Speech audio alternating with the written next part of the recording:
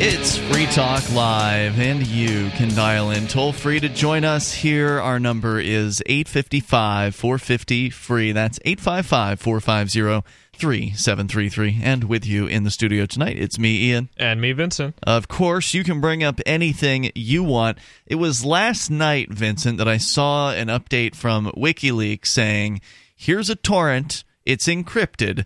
Download the torrent, and then at 9 a.m. this morning, they were going to release the key that would unencrypt those files. And I was just too busy. I didn't have a chance to download the torrent, but I thought, this sounds interesting.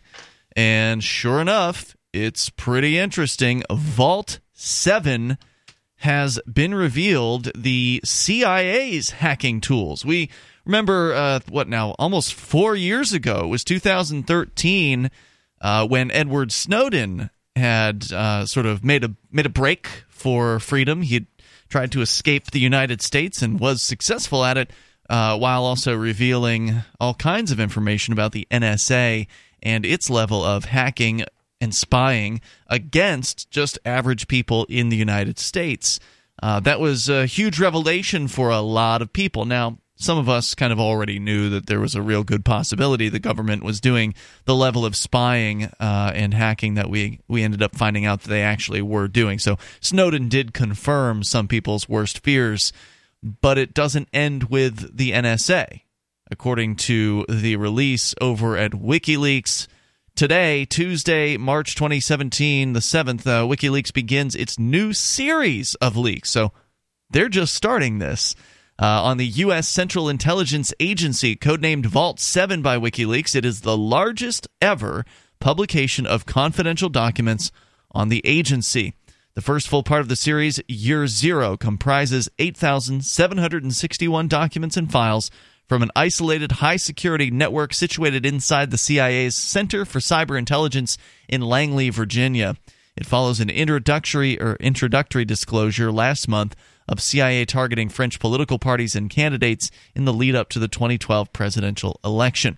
Recently, the CIA lost control of the majority of its hacking arsenal, including malware, viruses, trojans, weaponized zero-day exploits, malware, remote control systems, and associated documentation. This extraordinary collection, which amounts to more than several hundred million lines of code, gives its possessor the entire hacking capacity of the CIA. Oops. The archive appears to have been circulating among former U.S. government hackers and contractors in an unauthorized manner, one of whom has provided WikiLeaks with portions of the archive. So they have all these hacking tools that are, presumably pretty elite-level hacking tools that they just, lost control of. How'd that get out there? Well, now anybody who's got the connections apparently can have the very same hacking prowess and tools that the CIA did. And they'll tell you more about the, exactly what they can do, what they could break with these hacking tools. Some people are going to be shocked. Year Zero introduces the scope and direction of the CIA's global covert hacking program, its malware arsenal, and dozens of zero-day weaponized exploits against a wide range of U.S. and European company products, including Apple's iPhone, Google's Android, and Microsoft Windows, and even Samsung TVs, which have been turned into covert microphones. Now, I remember years ago on this program, we had people calling in saying that they believed there were microphones inside their television sets, and we laughed at them because at that time they didn't have television sets that you could talk to. I mean, they didn't, if there were microphones in them, they weren't advertised as part of the product. It would have had to have been placed in there secretly, and there were even like conspiracy websites where people were taking apart their TVs and pulling out what they believed to be microphones, but obviously weren't. They didn't know what they were doing. In 1984 where they could spy on, you'd have the telescreen, I think it was called, and they'd be, you'd have to do your exercises during the day, and whatever instructor would see you and say, Winston Smith, do your exercise better, or, put your back into it. Right. It's creepy. And in the past, people were believing this was true. I don't think it was true a decade ago, but now the TVs are so-called smart TVs. They do respond to voice commands. So microphones are parts of those products. So it's a trivial matter to hack into a device like that and flip those things on. Let's go to your calls. We got more to talk about here with Vault 7, the huge leak from WikiLeaks. As we continue, though, you can bring up anything you want. Stephen is on the line in Portsmouth, New Hampshire, on via Skype. Hey, Stephen. Hello, everyone. Hey. Speaking of freedom of information and also information privacy, there is a super exciting event happening in New Hampshire this June. It is Somalia Fest. Oh, yeah. Okay. You've told us about this before. This is the event that is planned to happen before the Porcupine Freedom Festival, which has sort of declined, I guess, in popularity among some people. And some of those folks have started their own festival at the exact same campground, Rogers Campground, the weekend before? Yes, the weekend before Pork Fest, which is the following weekend. So what are the days that Somalia Fest is going to be happening then? First of all, you can check it out at somaliafest.com. Oh, there's a website now. Some mysterious person registered somaliafest.com and put up a website. Excellent. And they are promising memes if you enter your email address. Your connection is not secure. Apparently some mysterious person did not get an SSL certificate properly for the site. Anyway, the Somalia Fest and Free State Pirate Party. It's an extension of the Freedom Festival happening at the end of June at Rogers Campground. And it's all about the Pirate Party and the launch of a real New Hampshire Pirate Party initiative. Really? As well as an actual party. Now, we actually just had Rick Falkvinge on the show, who was the founder of the Pirate Party. We met him at Acapulco, down in Acapulco about a week ago. Really nice guy, great, principled, liberty-oriented dude, from what I can tell. And and so it's nice to hear that somebody's getting serious about launching a pirate party in New Hampshire. Now, I thought I'd already heard that there was one. Well, that is the case, but that Rick guy is very cool. Yeah. And his point about the pirate party is not that it's an official thing. It's all about people taking personal responsibility and creating the pirate party themselves. So, and also it's very important for him that everyone have an extreme amount of fun and set super inspiring goals. Well, if you're not having fun, then you're doing it wrong. And that's why we're having a big pirate dance party on Saturday night to go along with the rest of the Somalia Fest. Okay, so I tried to go to somaliafest.com, and it is currently forwarding to Free Coast Radio. So there does not appear to be a Somalia Fest actually advertising the event. Well, maybe try it without SSL. Okay, so what are the dates? Can you just tell us what the dates are so for people listening can maybe mark their calendar? June 16th through June 20th at Rogers Campground in Lancaster, New Hampshire. Okay, June 16th through the 20th. www.somaliafest.com. Excellent. And I just have a question. As someone who hasn't been to Porkfest, why? If I could choose one, why should I go to Somalia Fest rather than the other? Good question. Well, Somalia Fest is not related to the Free State Project. It's not an official event. It's a free event, and it is focused specifically on the planks of the Pirate Party ship, which are maybe more to the left of how people at Porkfest tend to be, but it's focused on free sharing of knowledge, information privacy, reform of copyright and patent laws, freedom of information, and internet neutrality. I have to say, I think this is very exciting. And by the way, I got it to work. When you told me to put W's in front of it, that made it work. So the non-WI's version is not currently pointing at the right thing, but www.somaliafest.com will get you to the site without any kind of SSL error. So it looks great. Can you stick with us, Stephen, talk more about this event? Yeah. All right, more with Stephen, one of the folks presumably behind Somalia Fest. He's at least the one who's been promoting it on the air with us, and I appreciate the effort. More coming up here. This is Free Talk Live, and we'll get back into the CIA coming up.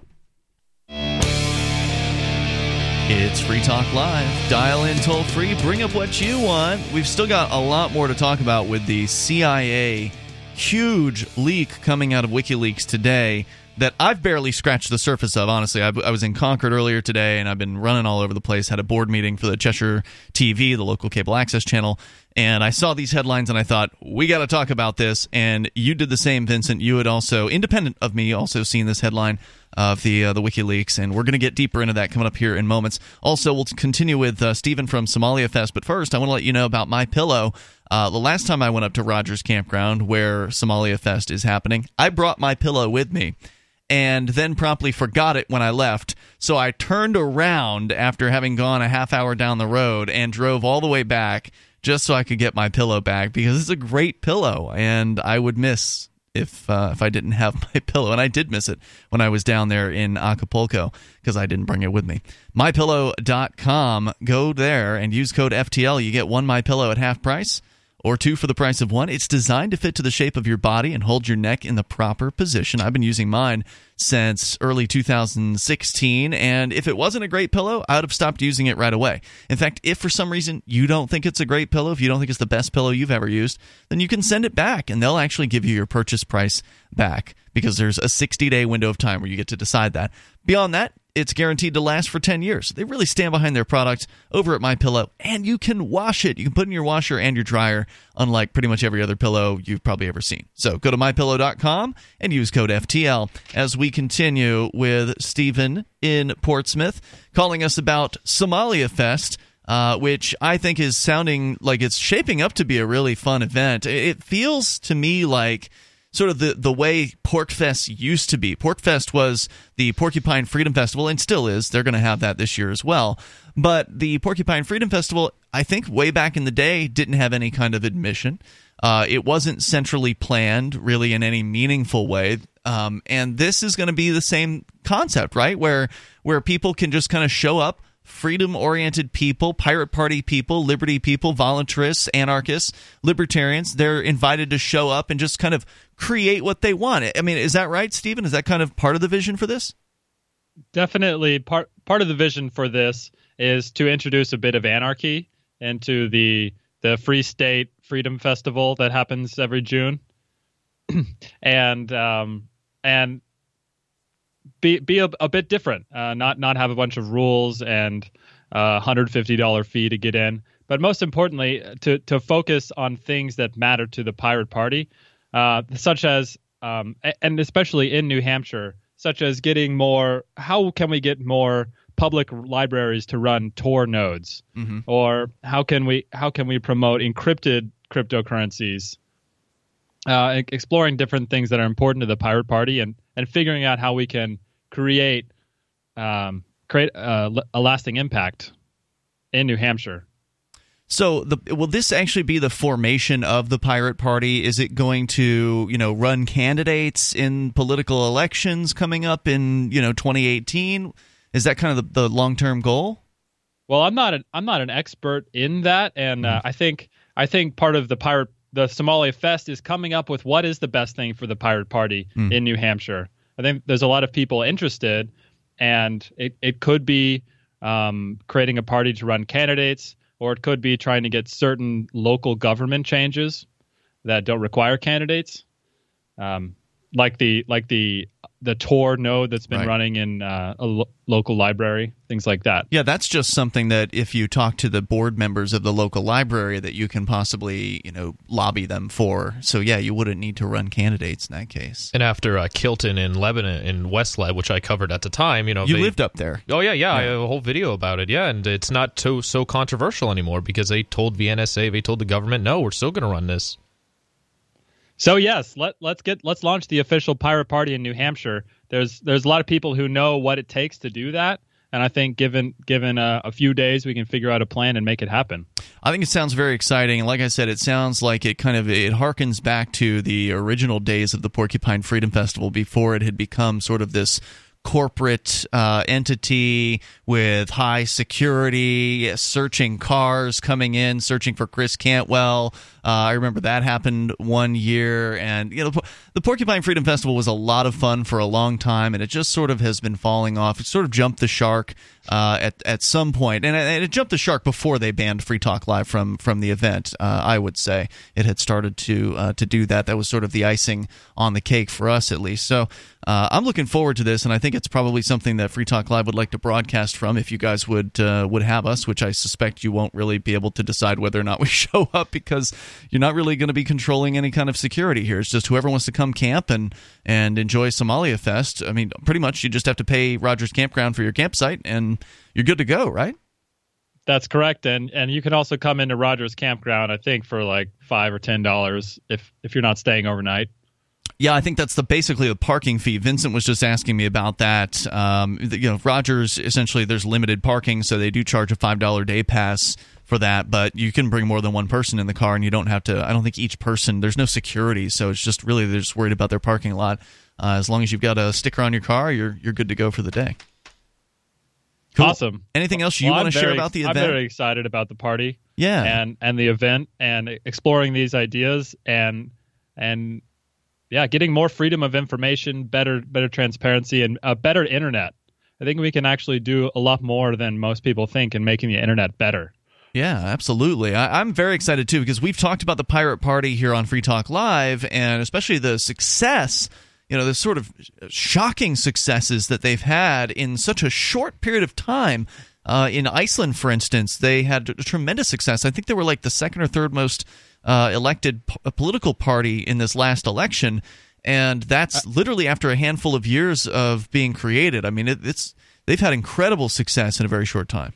As well as in one or two of the Scandinavian countries, they totally took over the entire youth vote.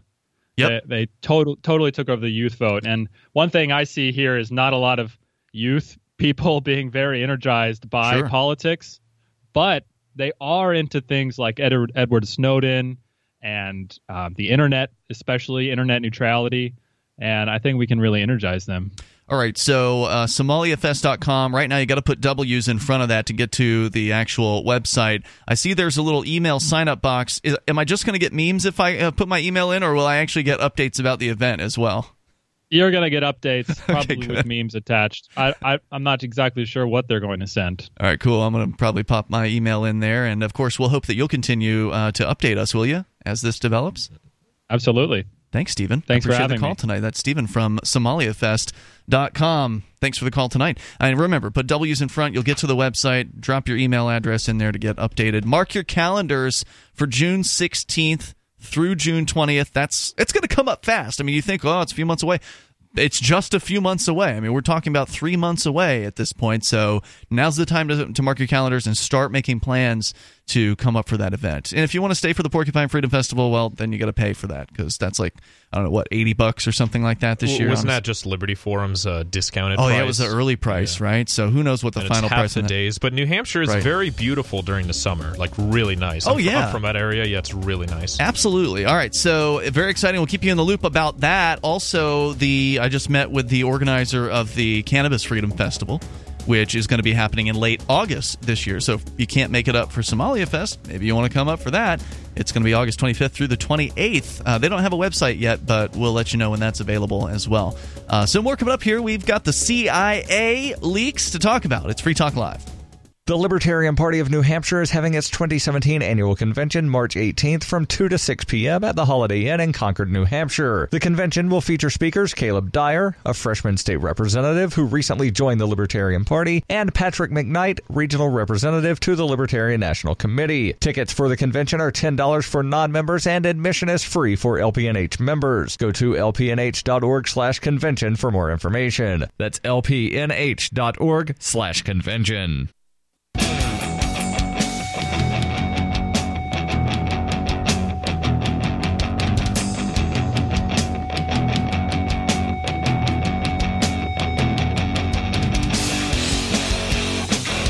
Hey, it's Free Talk Live. You can join us here on the radio, and you can take control of the airwaves and bring up anything you want, whether it's the Pirate Party or the CIA and WikiLeaks coming out with another trove of documents, which apparently just the beginnings of a series of releases about the CIA.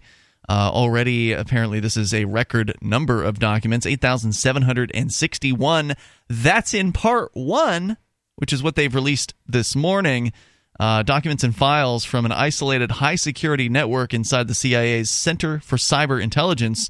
We'll get deeper into the story. It's Ian and Vincent in the studio with you tonight. You can join us at 855-450-FREE, 855-450-3733. Skype username is LRN.FM. Healthcare is pretty messed up in the United States, and yeah, you can't expect the government's going to fix this problem anytime soon. I know there's some sort of bill in play, but that's just going to rearrange the deck chairs on the Titanic. You've got to take responsibility for your own health and your own health care, but not everybody's interested in health insurance, and Health Excellence Select actually gives you freedom from health insurance. They'll give you a proactive health assessment daily, no-charge 24-hour access to doctors, including traditional, integrative, chiropractic, acupuncture, and massage. Plus, you can get an information card that you can give to EMS, first responders, the emergency room, or whatever medical professional you want. Check them out right now at healthexcellenceselect.com. You'll love the service and the price. That's healthexcellenceselect.com. As we continue here talking about apparently the CIA losing control, according to WikiLeaks.org, according to their press release from this morning, lost control of the majority of its hacking arsenal, including malware, viruses, trojans, weaponized zero-day exploits, malware remote control systems, and the associated documentation. Oops, they just lost control of it. Now it's out in the wild with whatever hackers have been able to get their hands on it. According to the story here at WikiLeaks, Year Zero introduces the scope and direction of the CIA's global covert hacking program, talking about how they've managed to hack Apple's iPhone, Google's Android, Microsoft Windows, and Samsung televisions, turning them into covert microphones. Since 2001, the CIA has gained political and budgetary preeminence over the NSA. CIA found itself building not just its now infamous drone fleet, but very different type of covert globe-spanning force, its own substantial fleet of hackers.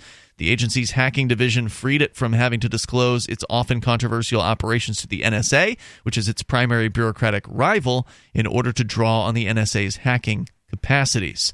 By the end of 2016, the CIA's hacking division, which formally falls under the agency's Center for Cyber Intelligence, had over 5,000 registered users and had produced more than 1,000 hacking systems, trojans, viruses, and other weaponized malware. Weaponized malware does not sound like a good thing. I don't know what that sounds means. Redundant. But yeah. I mean, malware, what is malware? Can you define it for the listener? Oh, I don't know the exact definition. Just pulling it out of my hat here, It would be like a program that's designed to cause harm to the user. But it's different from a virus in some way, right? I thought virus was malware. I don't know. I've always heard them used differently. Like that malware is more of like they can take control of your computer perhaps remotely or do other nasty things. A virus could do that too. I knew someone who programmed I think it's a remote access toolkit or RAT, and basically he would have it masquerade as a video game hack, and when you downloaded it and ran the exe, it would give you two options. One, to say, yes, I'd like my computer to run it, or no. If you clicked yes, he would have access to your computer and it would be a zombie. If you clicked no, it would just replace all your data over time with random bytes. Oh, God. It would rearrange the mouse, so if you right-click, it clicks, and it would just ruin your computer. Oh, wow. You know that? You knew that guy? Yeah. He was in the grade below me. What's he doing now? Graduating, believe it or not. By the, let's see here, according to the story, such is the scale of the CIA's undertaking that by 2016, its hackers had utilized more code than that used to run Facebook. The CIA had created, in effect, its own NSA with even less accountability and without publicly answering the question as to whether such a massive budgetary spend on duplicating the capacities of a rival agency could be justified. In a statement to WikiLeaks, the source details policy questions that they say urgently need to be debated in public, including whether the CIA's hacking capabilities exceed its mandated powers and the problem of public oversight of the agency. The source wishes to initiate a public debate about the security, creation, use, proliferation, and democratic control of cyber weapons. Once one of these single cyber weapons is loose, it can spread around the world in seconds to be used by rival states, cyber mafia, and teenage hackers alike. Julian Assange, the editor of WikiLeaks, stated, quote, "There is an extreme proliferation risk in the development of cyber weapons. Comparisons can be drawn between the uncontrolled proliferation of such weapons, which results in the inability to contain them, combined with their high market value and global arms trade." It's what they're pointing out here is if you've got an actual bomb, there's only one of those, right? If you build a bomb, there's a bomb. You keep it secret somewhere. You keep it in a lockbox, some sort of locked facility under armed guards. And it's very unlikely that some other enemy state or mafia group is going to be able to breach that security and take the bomb for themselves. But with cyber weapons, it's just code. You can copy that code endlessly. It's no shortage of supply in this particular case. It can all fit on one flash drive, so it's not hard to get that flash drive out of a secure facility or copy it, over the internet somewhere. And we know that's what happened with Edward Snowden, where he just loaded up a drive, or Chelsea Manning loading up information and smuggling it out of a facility. So not hard to do that. And then once it's out there, that cat's out of the bag. You can't put it back in. Story here continues. The significance of Year Zero, however, goes well beyond the choice between cyber war and cyber peace. The disclosure is also exceptional from a political, legal, and forensic perspective. WikiLeaks has carefully reviewed the disclosure and published substantive CIA documentation while avoiding the distribution of armed cyber weapons until a consensus emerges on the technical and political nature of their program and how those weapons should be analyzed, disarmed, and published. WikiLeaks has also decided to redact and anonymize some identifying information for in-depth analysis. These redactions include tens of thousands of CIA targets and attack machines throughout Latin America, Europe, and the United States. While we are aware of the imperfect results of any approach chosen, we remain committed to our publishing model and note the quantity of pages published in Vault 7 Part 1, aka Year Zero, already eclipses the total number of pages published over the first 3 years of the Edward Snowden NSA leaks. So this is a huge release. And I'm sure that there are people all over the internet right now who are parsing through this 8,000 plus pages to see exactly what's inside. I mean, WikiLeaks probably has some idea because they've been looking over it for a period of time, but it is also to some extent up to the internet to really vet this information, to really look at it and see what sort of information can we glean from it, what's the most important data. In fact, Reason.com already has 4 takeaways from the WikiLeaks Vault 7 CIA leak. And that is that, number one, that the CIA developed malware for iPhone and Android, as well as Windows, OS X, Linux, and Internet servers, which is very interesting because Linux is supposed to be a very secure system. Now, I'm sure it's much more secure than Windows just based on the way that it works, but it's interesting that they've managed to develop malware for that. According to WikiLeaks, the documents show that the CIA has a specialized unit specifically for stealing data from Apple products like the iPhone and the iPad, another unit for Google's Android mobile operating system. These units create malware based on so-called zero-day exploits that the companies that develop the compromised systems are not aware of. While after the Edward Snowden disclosures, the Obama administration promised to share such exploits when agencies discovered them, WikiLeaks says the documents it released show that has not been the case. No. You mean the government promised to be honest about future hacking attempts and leaks, and they didn't follow through on their promise? We'll continue with the 4 takeaways from this 8,000 pages, which I'm sure we're barely scratching the surface of. And you can comment as well at 855-450-FREE.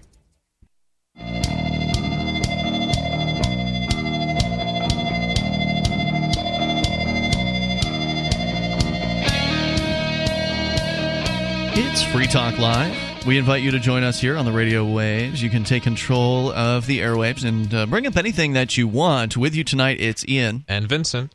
And we've got Skype. You can Skype in at username LRN.FM. We also have the toll-free numbers, 855-450-FREE.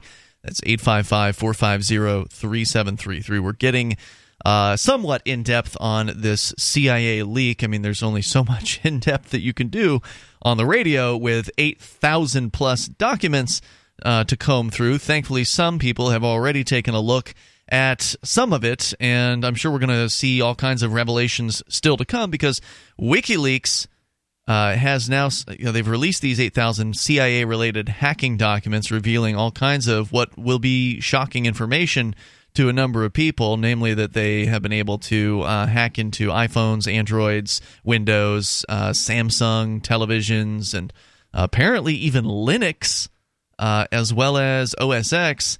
So big news here, and it's only the beginning with just part one. So these 8,700 plus documents are part one of a multi-part release from the CIA, and I'm sure CIA is not very happy about this news coming out. We can talk more about it coming up here in moments, and you can join us as well at 855 450 free. Let me finish up with point one on the 4 takeaways from Reason.com on the very first set of releases. WikiLeaks says these documents that it released show that it has not been the case. What has not been the case is that the Obama administration that promised to share exploits as the National Security Agency discovered them, that didn't happen. And, of course, the Trump administration also has not shared that information. So, of course, the government's not going to do what they promised to do. Of course, they're going to continue to lie to you, even after they've been caught red-handed doing illegal things, as the NSA was doing. They will continue to do illegal things. They will continue to ignore whatever rules they have set for themselves, because there's no consequence. When the government breaks its own rules, when you break the government rules, you go to prison or have to pay tremendous fines or whatever. But when they break their own rules, well, there's no problem for them. It's a little, maybe a slap on the hand, a little naughty governments. You need to shape up, Mr. NSA. We caught you, bad NSA. I mean, that's the best. I think the difference, one slight difference is a president, if they do something like what Nixon did or what it was accused of, they could get impeached or they could get stepped down. This, as people talk about the deep state recently, this is the deep state. No one knows who's really in charge there. No one knew. It's a secret program. The CIA had its, and these agencies, they fight each other all the time. I remember when Snowden first did his thing, a theory was that he was actually, because he had some ties to the CIA, that it was just interagency fighting, and the CIA blamed the NSA for the PRISM program just so people could focus like, oh, the NSA is spying on everyone, while the CIA had their own version of the NSA. So it's like, like figuratively like a Bond movie villain type stuff here. It's crazy. It's spooky. A little bit more here from part one, and then we'll get to the second, third, and fourth here in a moment. According to the story at Reason.com, such hoarding, as is noted by WikiLeaks, has been long noted by critics of cyber war tactics, can exacerbate security risks and any exploit the CIA can use to compromise a U.S. system. Foreign powers can also. The malware, all they have to do is have a spy in the CIA, and then there goes all your secret hacking tools. The malware the CIA has developed for iPhones and Androids allow, according to WikiLeaks, the CIA, quote, to bypass the encryption of WhatsApp, Signal, Telegram, Weibo, Confide, and Cloakman by hiding, and I'm sure that's a limited list, there's probably more, by hacking the smartphones that they run on and collecting audio and message traffic before the encryption is applied. Now, Edward Snowden had recommended Signal as a good encryption app, and we have said on the air here on Free Talk Live, Signal's a good app, it's open source, it's encryption, it's better than nothing, but ultimately you should never consider that what you're doing on your smartphone is completely secure. You should never consider that completely secure. Because even if you did have some sort of unhackable system, and obviously you don't, but even if Signal was unhackable, even if this CIA tools were unable to break through, then if there's a human weakness in the chain, you've got a problem. So if the other person who you're talking to leaves their phone unlocked, and you can just walk up, pick it off a table, and turn the power on and read all of their Signal conversations, all the encryption in the world isn't going to, secure you there. So there are always problems with these security systems. But we should also keep in mind that whatever it is that's being presented as secure probably isn't. Even to the point of doing PGP, which I think PGP is probably the best bet as far as security is concerned. But once again, if there's some sort of monitoring system on your operating system that's watching you as you type the message that you then go and encrypt, it's done no good. So beware of these people and keep that in mind. Going on here, so again, they've hacked the smartphones before the encryption is applied. Now, that doesn't mean the CIA has cracked the encryption of any specific application, but rather that it has made those encryption obsolete for phones and that it's able to compromise with its malware. According to WikiLeaks, other CIA efforts target Microsoft Windows, Linux, and internet infrastructure, as well as web servers. WikiLeaks also details efforts by the CIA to develop a fake off mode to use on Samsung smart televisions in order to turn them into effective surveillance devices, as well as conceptual efforts toward taking remote control of smart vehicles. And anybody who's ever noticed this in the last decade plus, you ever notice how when you turn a device off, there's always a light that comes on?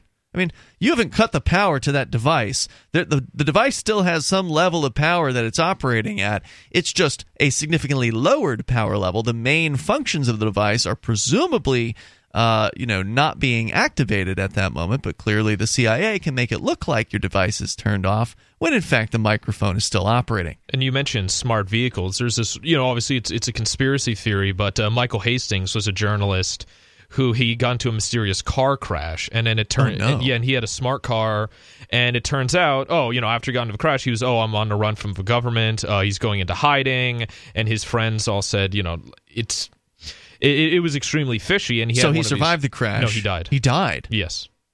Yes. And so the speculation is that somebody who didn't want him around doing whatever investigation, particularly the government, they hacked into his the Internet of Things, as they call it, and they disabled something in his car, and he. Well, they could probably see that he's driving on the interstate and he's going 70 miles an hour, and we're just going to swing the wheel to this direction, and then.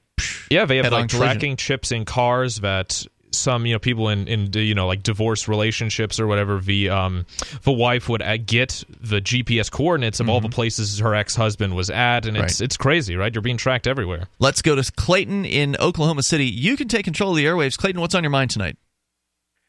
Guys, I just wanted to call in and complain.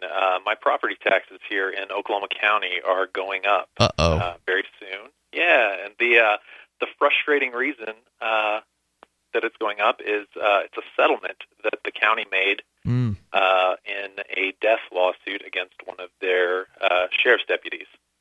What did they do this time? Well, the officer was traveling at 108 miles per hour down the freeway with no lights, no sirens, and slammed into the back of a civilian. Whoa. Killed him. Yeah. So tragic death for the fellow. Family sued for wrongful death. They were awarded a settlement of $500,000. It's being passed along to us as taxpayers in this county. And then the real kicker is this is the second time that this sheriff's deputy had done that. Oh my gosh! First time nobody died, but slammed into the back of somebody while traveling at excessive rates of speed on the freeway. So the guy, the deputy, he's receiving 4 weeks suspended without pay, a $250 fine, and was convicted of misdemeanor involuntary manslaughter. Insane. Yeah. So there's that. Yeah, I mean, that's frustrating, and this isn't, of course, unique to Oklahoma. This happens all over the place, where in the few times, and it's very rare that somebody can get a judgment against a police department or a city for some sort of malfeasance or violence or whatever. But every now and then it does happen, and it's almost never the individual officer themselves that is held responsible beyond more than just a slap on the hand. They don't have to pay the $1 million or whatever the outlay is. It's the taxpayers who end up having to foot the bill. And that, in my opinion, is something that needs to change. That is something that could change at a legislative level. If they wanted to, they could repeal things like the governmental immunities that they have, sovereign immunities, etc. But of course, it would take some sort of significant sea change in attitude amongst state representatives in order for that to happen. If you got more and you want to share, Clayton, you're welcome to. Of course, one of the solutions is to move to New Hampshire and join us here. We're coming up. If you want to move to the free state and you're looking for some real estate, well, I know a guy who's really great. It's the Realtor Mark Warden. Looking for a great real estate investment? Consider New Hampshire, which is ground zero for the Liberty Movement. Your first call should be to Mark Warden from Porcupine Real Estate. He's more than just a real estate agent. He's your New Hampshire concierge. Where are the best places to live? Do you want farm, city, the burbs, or forest? Do you want a duplex or multifamily building so that renters pay your mortgage? There are homes in all price ranges in New Hampshire, and Mark can help with financing too. Invest in liberty and property. Mark Warden can help. PorcupineRealEstate.com.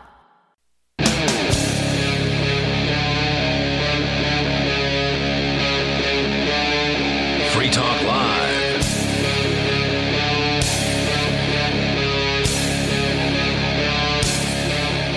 It's Free Talk Live. We're launching into the second hour of the program. You can join us here toll free at 855-450-FREE. That's 855-450-3733. We are going to get back into Vault 7, what for some people will be shocking revelations about CIA hacking against maybe your computer. They're going to be able to, or they have been able to, break into people's iPhones, Androids. Apparently they're hacking Windows and Linux and elsewhere. I haven't looked through the 8,000 pages, but there's 8,700 pages plus in this first release. This is part 1 of what will be a series of releases apparently from WikiLeaks Vault 7. This is year 0 is what they're calling this one. Did I say 8,000? 7,800, whatever. Yeah, it's a lot. It's a lot of documents here, and the information we're going to... Well, no, okay. I'm sorry. WikiLeaks says 8,761. Reason apparently transposed a couple numbers saying 7,800 and whatever. Anyway, it's a lot of damn documents. It's Ian and Vincent here with you. We're going to get back into that, but let's go back to your calls and thoughts first. Clayton is in Oklahoma City. He's frustrated with the increase in property taxes there after a police officer rammed into the back of somebody's car on the interstate doing 108 miles an hour, killing the occupant of the vehicle they crashed into. This was the second time said officer was driving like a maniac and got caught for it. He got a slap on the hand. What was the sentence for the officer again, Clayton? He has 2 years probation. He had misdemeanor involuntary manslaughter and a $250 fine. He's still an employee of the county, and that's it. Oh, he was suspended 4 weeks without pay, so he lost out on a month's salary. Wow.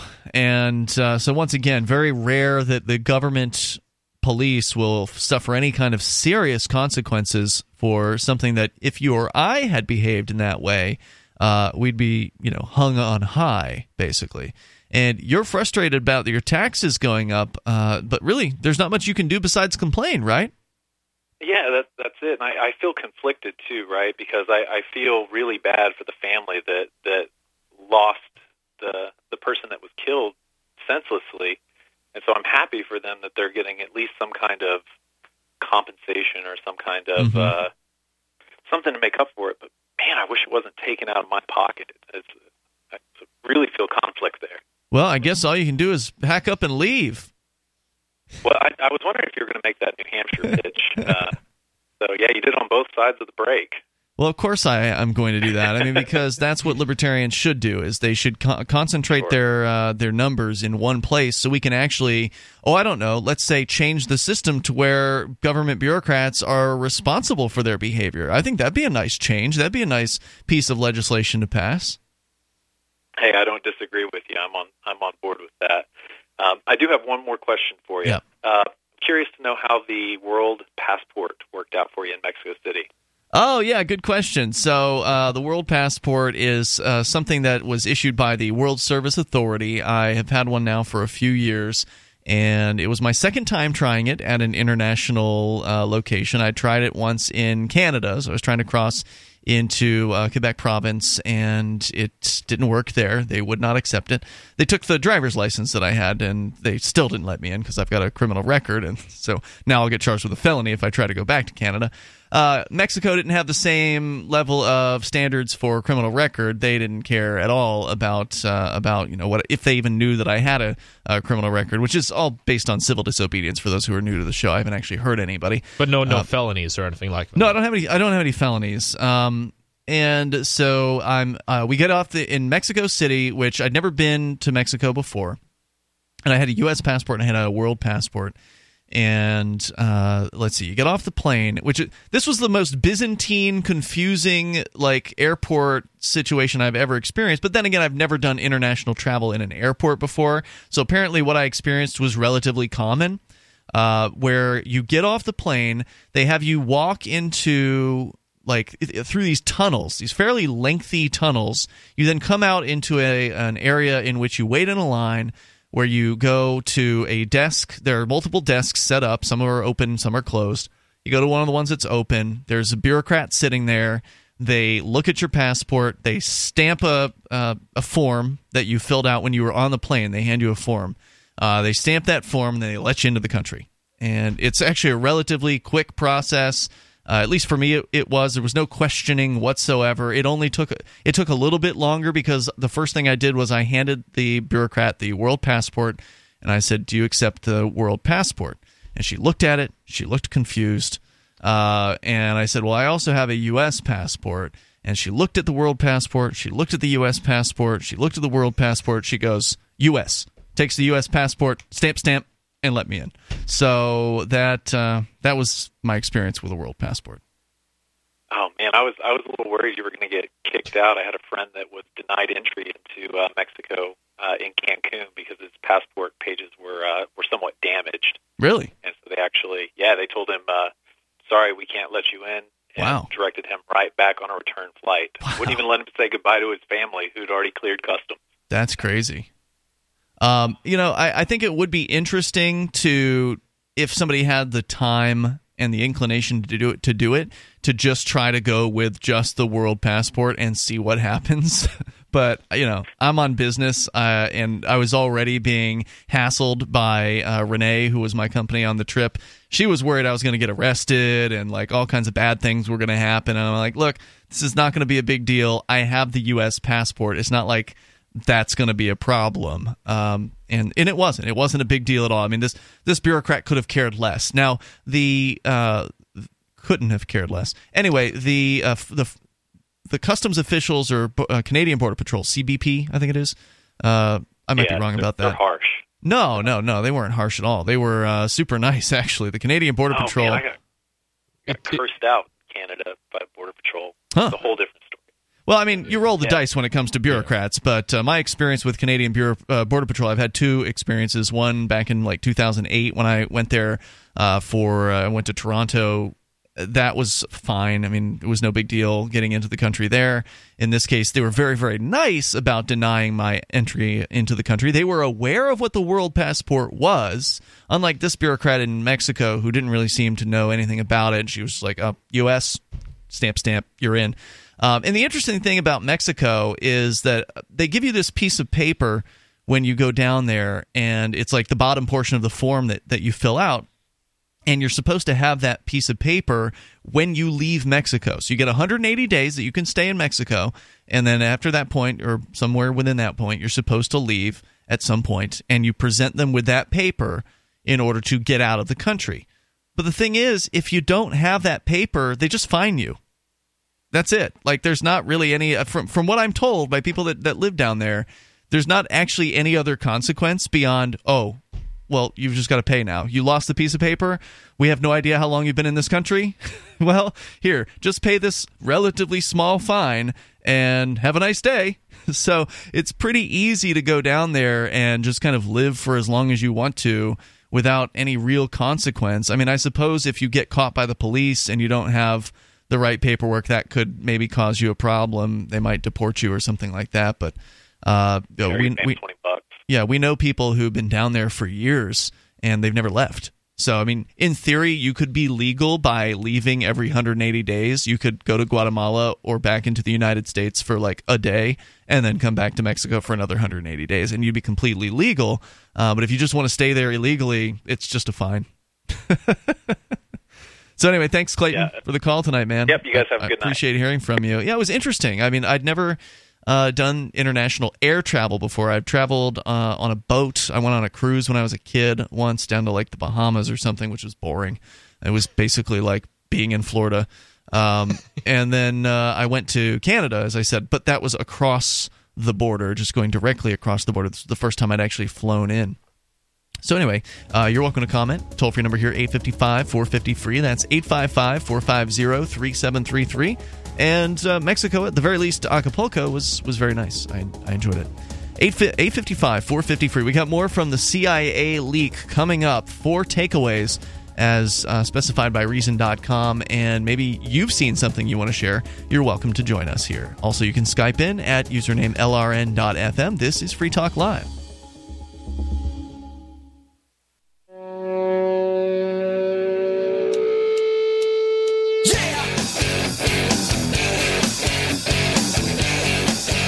This is Free Talk Live.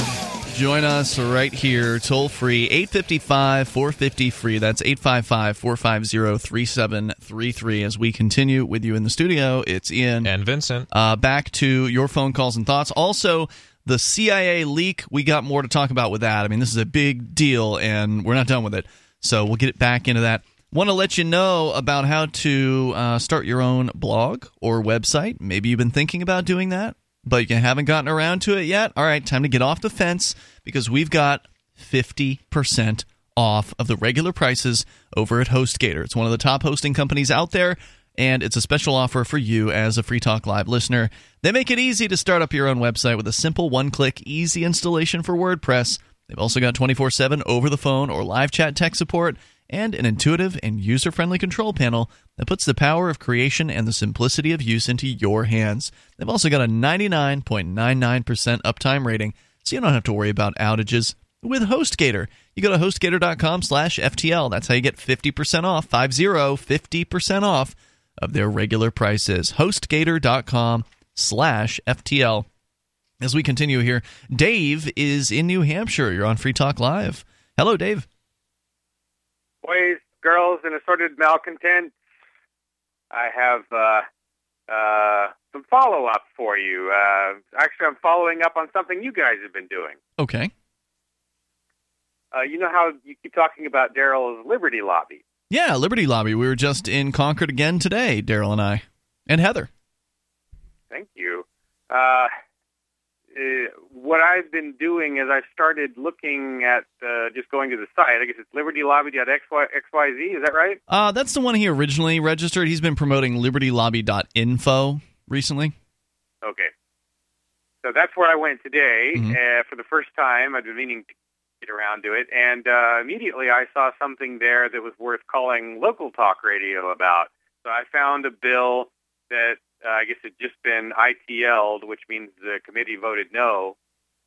It's a bill that would put restrictions on this thing we've been complaining about all the time, the bureaucrats going in on company time, or on taxpayers' money, using the taxpayers' dime to go in and testify in favor of getting more of the taxpayers' dime. They sure do. They do it all the time. Every week, bureaucrats pack the state house and demand bigger government, more money, and more rules, and it's outrageous, and it's really frustrating.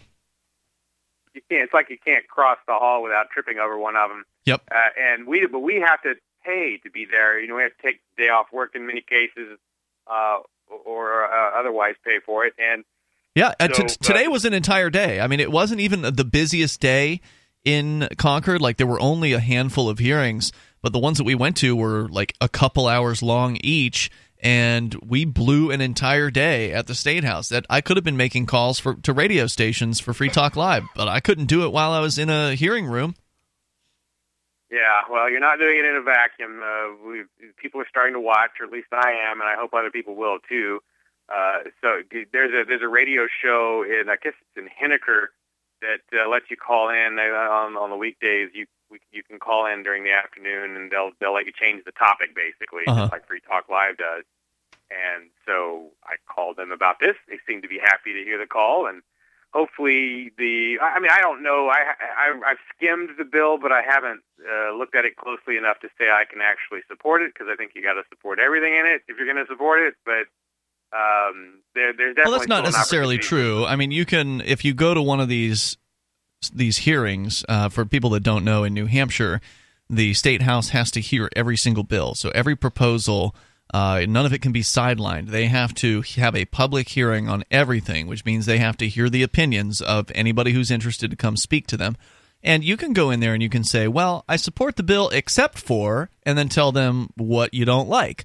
Or I oppose this bill, but I do like that you've done this. So frequently we'll do that, where the bill has a good intention, but maybe the language isn't particularly good, and we'll try to clear it up for them. And in some cases, we've seen that has had a positive influence. For instance, the Bitcoin bill that's going to be voted on this week had an amendment put into it that absolutely took the suggestions into play that were made at the public hearing by the few members. It was only a handful of Bitcoiners who showed up, but just those handful made an impact. So I think people need to learn that in New Hampshire, you can actually make a difference. I realize that people are frustrated with politics and they don't believe that it works. And in most places it doesn't. It really doesn't, and it's a waste of time.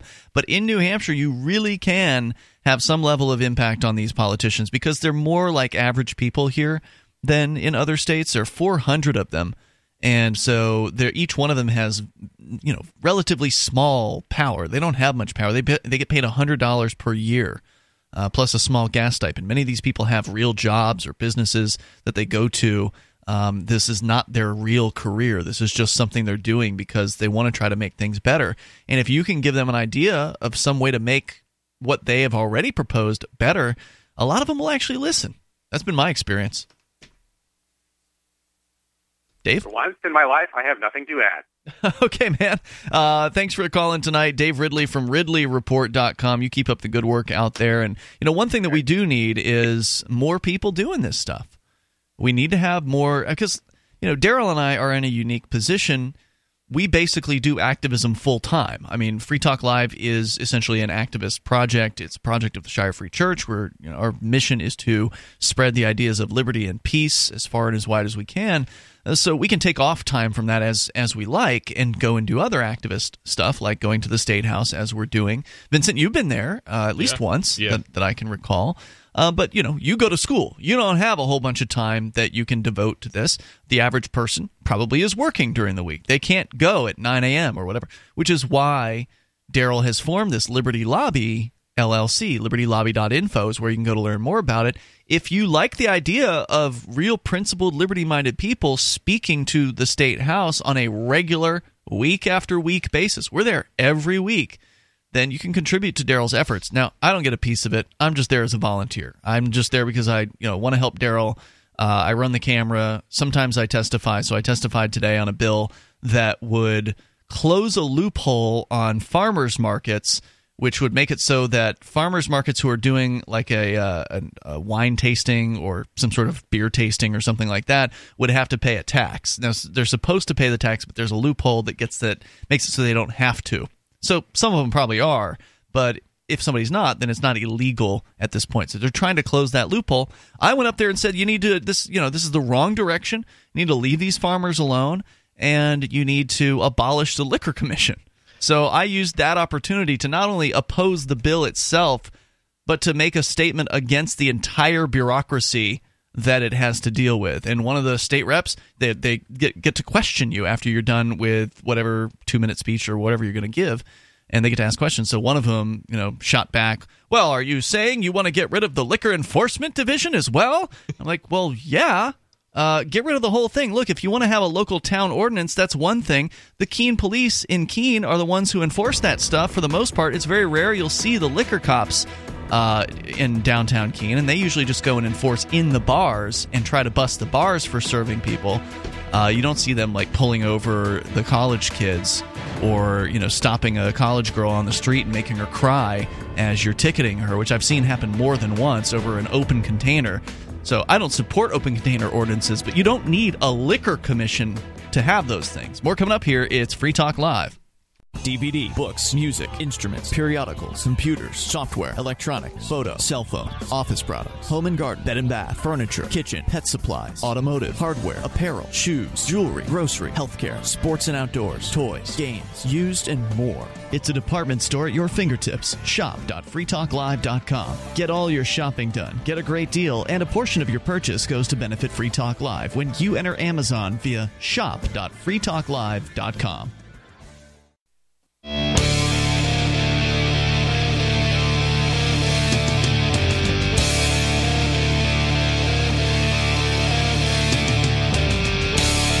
Hey, it's Free Talk Live. You can join us here. The toll-free number is 855-450-FREE. That's 855-450-3733. With you in the studio tonight, it's Ian. And Vincent. We were talking about the CIA. We're going to get back into that. You, of course, can take control and bring up anything you want. Skype username is LRN.FM. If you like Free Talk Live and you want to help support the show, but also get your shopping done at the same time, then just go to shop.freetalklive.com. It's easy. Go to shop.freetalklive.com. There are links there to Amazon Canada, Amazon US, Amazon UK. And then you just go and get your shopping done as you normally would. And Free Talk Live benefits because Amazon cuts us a portion of the sale because we sent them the business that otherwise they would just keep it all for themselves. But if you go through shop.freetalklive.com, it helps Free Talk Live. So let's get back into it here. The story here, for those of you just tuning in, about the CIA and thousands of documents and files being released in what's called Vault 7 by WikiLeaks.org. Great website, of course. We've been big fans of WikiLeaks' work. They're probably doing some of the most important, shining the light on the cockroaches in the entire world, I would say. And they pointed out that this particular treasure trove of information is even larger than 3 years' worth of Snowden releases. So, and you said Snowden's been actually tweeting about this, so maybe we'll highlight some of his tweets if there's anything worth sharing. Vincent's got that he'll pull up for us here in a little bit. But big news here, what they're finding out is that the CIA has been hacking people. And that they've basically been competing with the NSA, that they've got similar tools, hacking tools, for instance, malware, zero-day exploits, weaponized zero-day exploits, viruses and Trojans, and apparently they've lost control of it. So they had those things that they had developed for their own use, and then it got out into the wild, which means that any other government around the world might be able to get their hands on it, or private criminals might be able to get their hands on these tools and possibly hack your phone. As Reason.com has pointed out here in their 4 takeaways from the WikiLeaks Vault 7 CIA leak, they say that they've been able to compromise Google's Android, Apple's iPhone and iPad. They've also been apparently hacking Windows as well as, Linux. Let's see. Well, also there was something else, not iOS. Well, yes, iOS, but OS X, that was the other one. The CIA was able to bypass the encryption of WhatsApp, Signal, Telegram, Weibo, Confide, and Cloakman by hacking the phone and collecting the audio and message traffic before the encryption was applied. So as you're typing in the message that you think is going to be encrypted to your friend before you hit send, or right as you hit send, basically that information before it goes through the encryption process is sent off to the CIA, or could be if they're using their hacking tools on your phone. Back to the story here from Reason.com. This is the number 2. So number 1 on the list was that they were hacking your phones and your operating systems. Number 2 is that the CIA has a menu of hacking tools for its assets to use, as well as fingerprints of other states. A questionnaire under the program called Fine Dining allows the CIA case officers to identify their specific needs and receive hacking tools tailored to them. The list of possible targets include asset, liaison asset, system administrator, foreign information operations, foreign intelligence agencies, and foreign government entities. Notably absent, WikiLeaks points out, is any reference to extremists or transnational criminals. The CIA's Umbridge Group also keeps a substantial library of attack techniques stolen from malware produced in other states. WikiLeaks notes helpfully adding that includes Russia. Such a library of digital fingerprints, which WikiLeaks compares to a distinctive knife wound, could help misdirect attribution. Questions over just how purported Russia-specific telltale signs in the DNC hacks were fuel of much of the suspicion about the certainty of the accusations against Russia. So this basically means if they want to hack someone, they could frame Russia or some foreign government by doing it. I remember there was some hack a while ago, and they're like, oh, this was clearly done by Russian hackers because they used a Cyrillic keyboard, and this is for a while ago, so my memories are rusty, and people pointed out, well, why would they use a Cyrillic keyboard for programming or anything? Most likely they'd be using an English keyboard. Mm-hmm. So that was lazy. So it's been done before, but that case, it seems someone got lazy. And so now you have, in case you needed the evidence that the CIA can pretend to be another country, now you've got that evidence in this release from WikiLeaks. Again, part 1. We don't even know what's coming soon. Number 3 on the list of Reason.com takeaways from the WikiLeaks first leak from this treasure trove of documents, Vault 7, as it is called. Number 3, the archive WikiLeaks release was likely passed around among former U.S. hackers and contractors. WikiLeaks warns that the CIA lost control of the majority of its hacking malware, or attacking arsenal, including malware, viruses, trojans, weaponized zero-day exploits, malware remote control systems, and associated documentation, and that the documents it was publishing had received from a former U.S. government hacker or contractor, a community within which the documents had been previously circulated. There is extreme proliferation risk in the development of cyber weapons, WikiLeaks noted in its press release. Comparisons can be drawn between the uncontrolled proliferation of such weapons, which results in the inability to contain them, combined with their high market value and the global arms trade. According to WikiLeaks, the documents it released were not considered classified information because the nature of malware requires code to be left on target computers. Handling classified information in such a way is prohibited.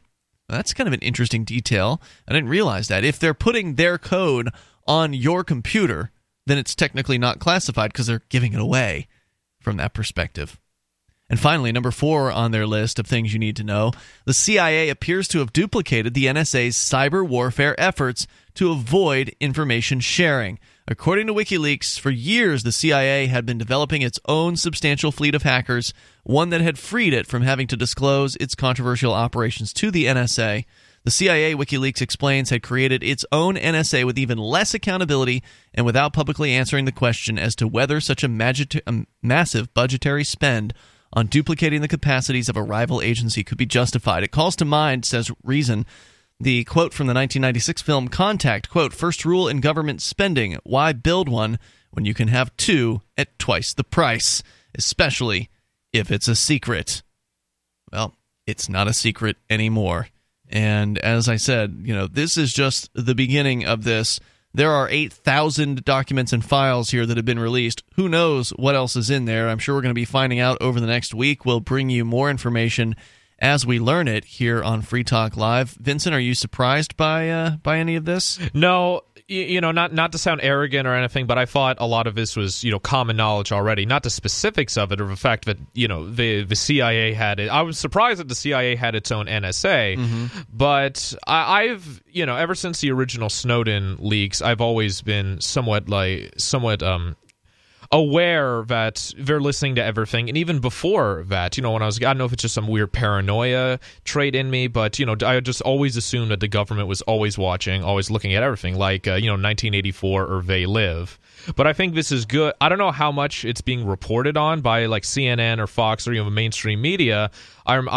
I'm not saying there's a cover-up, but I don't know if you recall back when some of the earlier WikiLeaks during the election, someone on CNN said, "Oh, you're not allowed to, as a civilian, you're not allowed to look at this. You have to wait till CNN." Yeah, or that's one of right. us. Yeah, and so I think it's good. I think WikiLeaks is doing a lot of great work because it's like sort of like crowdsourcing or crowdfunding information. You don't have to go through, these mainstream media who suck up to the government. You have like thousands of people on Reddit and 4chan and 8chan going through like people on their own time going through thousands of documents, and it's crowdsourcing it. Yeah, it's like a marketplace of ideas. So it's a free marketplace of ideas. So I think this is a really good thing. This is getting published in big places. So New York Times has it. The Telegraph in the UK has it, and I'm just glancing here at the Google News search. So where else it's popping up? ABC Online, apparently. So a lot of different kind of major let's see publications. what spin they put on it. The toll-free number here is 855-450-FREE. You can join us here on the radio. This is Free Talk Live.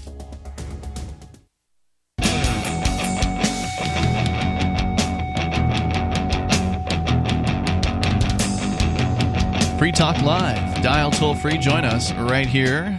Our number is 855-450-FREE. That's 855-450-3733. We do have Skype, and you can Skype in here at username LRN.FM.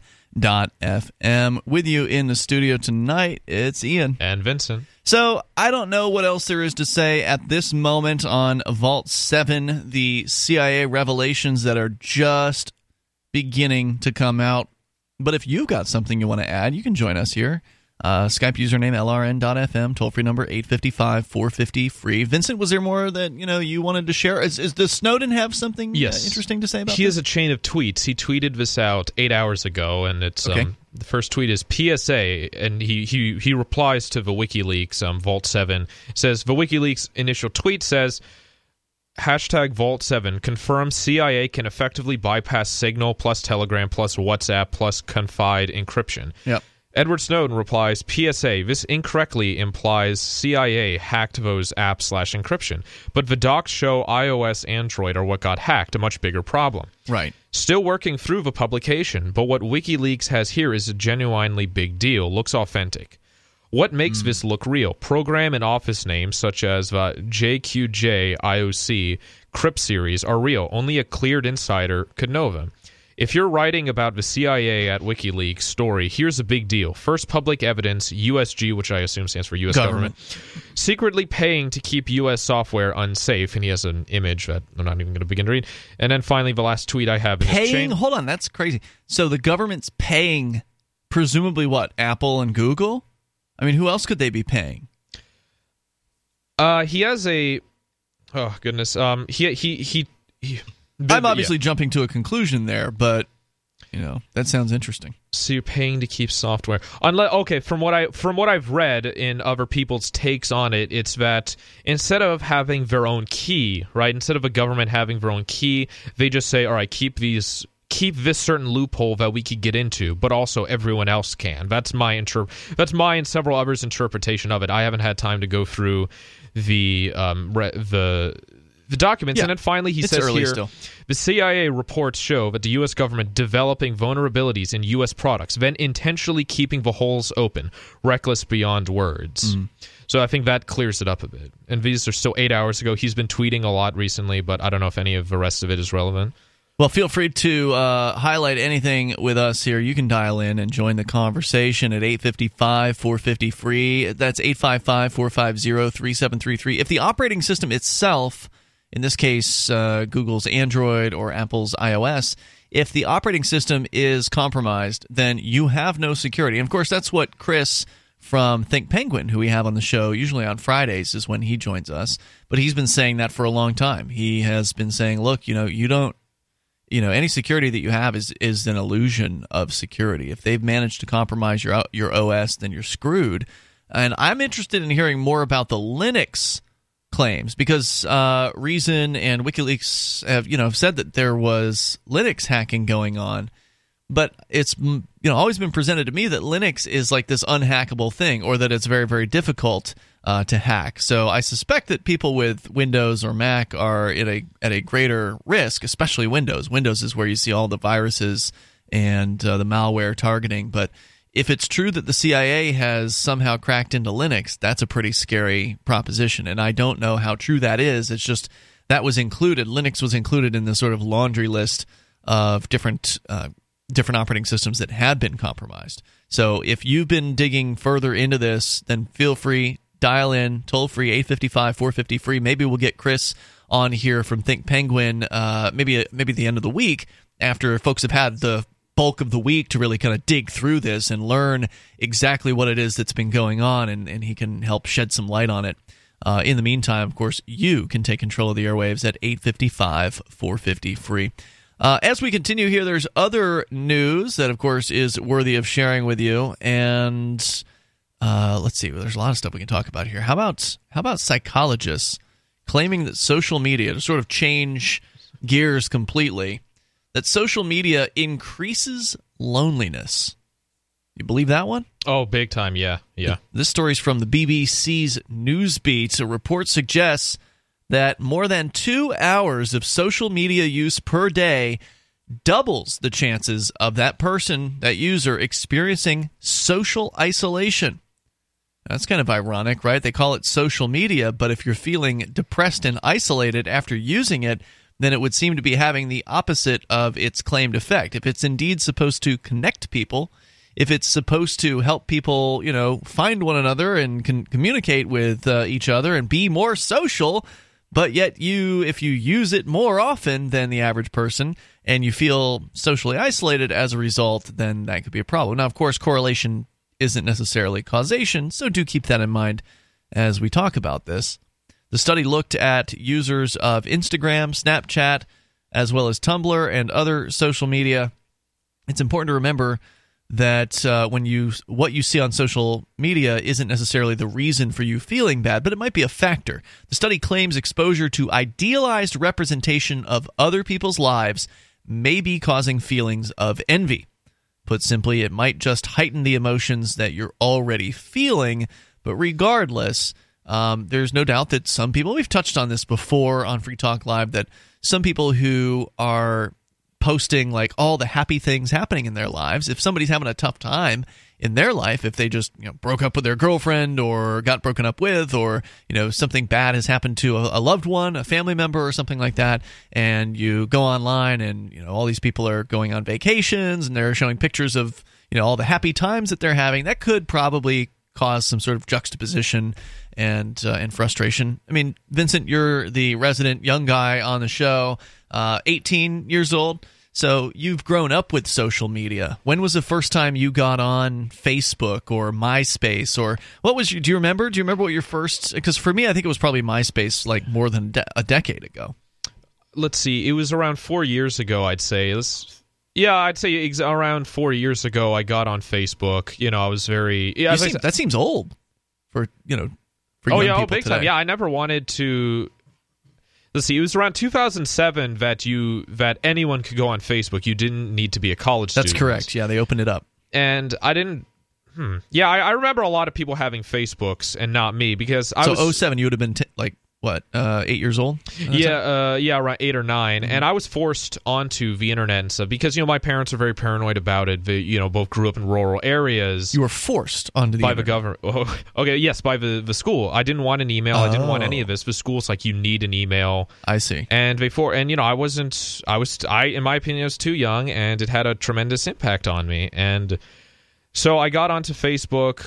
My girlfriend at the time really wanted me on there. Okay, I did, and it's just been downhill from here until I had several different Facebooks that I would... You quit recently. Yes, I did. You got off of Facebook. Yes, I did. I think it was like my second or third account. I would eventually, I'd either anger too many people with my political stuff or whatever. So I'm like, I better go into exile for a few weeks, and I'd delete the account. Kudos to you, man, for being able to do that. Like, I want to quit Facebook, and I've been kind of weaning myself off of it.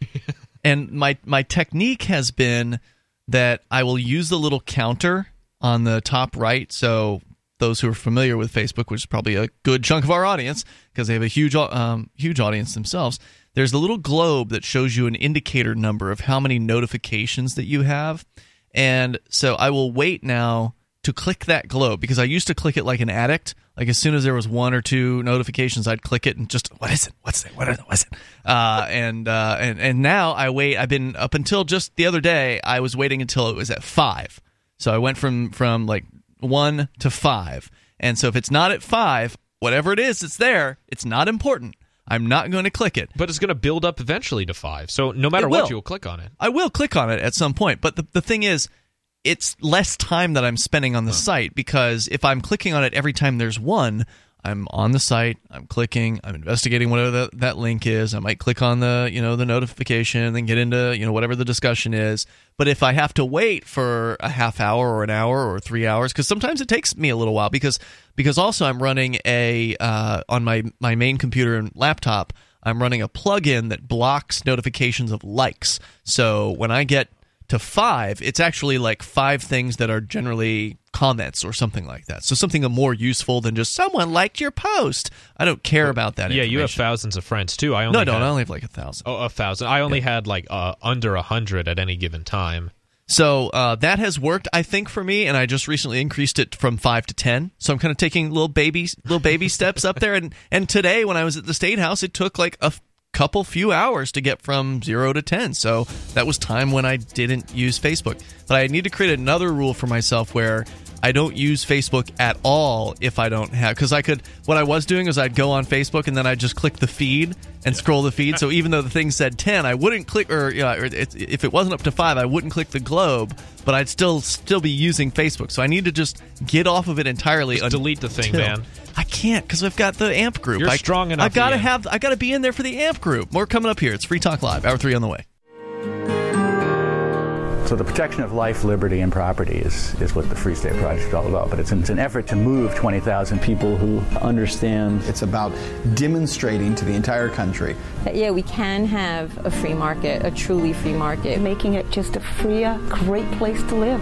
It's the world's largest voluntarist libertarian community, and it's only getting bigger. That's amazing, to be able to move to a place where other people passionately believe in being free and independent. What the Free State Project is managing to do, though, is to put their money where their mouth is. Physically getting up across the country and saying, let's go someplace and let's demonstrate the power of these ideas. There's a lot of kind of philosophy that surrounds liberty. There's a lot of thinking about it and talking about it. But here in New Hampshire, people are doing it. 101 Reasons Liberty Lives in New Hampshire, a documentary by Free State Project Early Movers. Watch it free at 101reasonsfilm.com. 101reasonsfilm.com.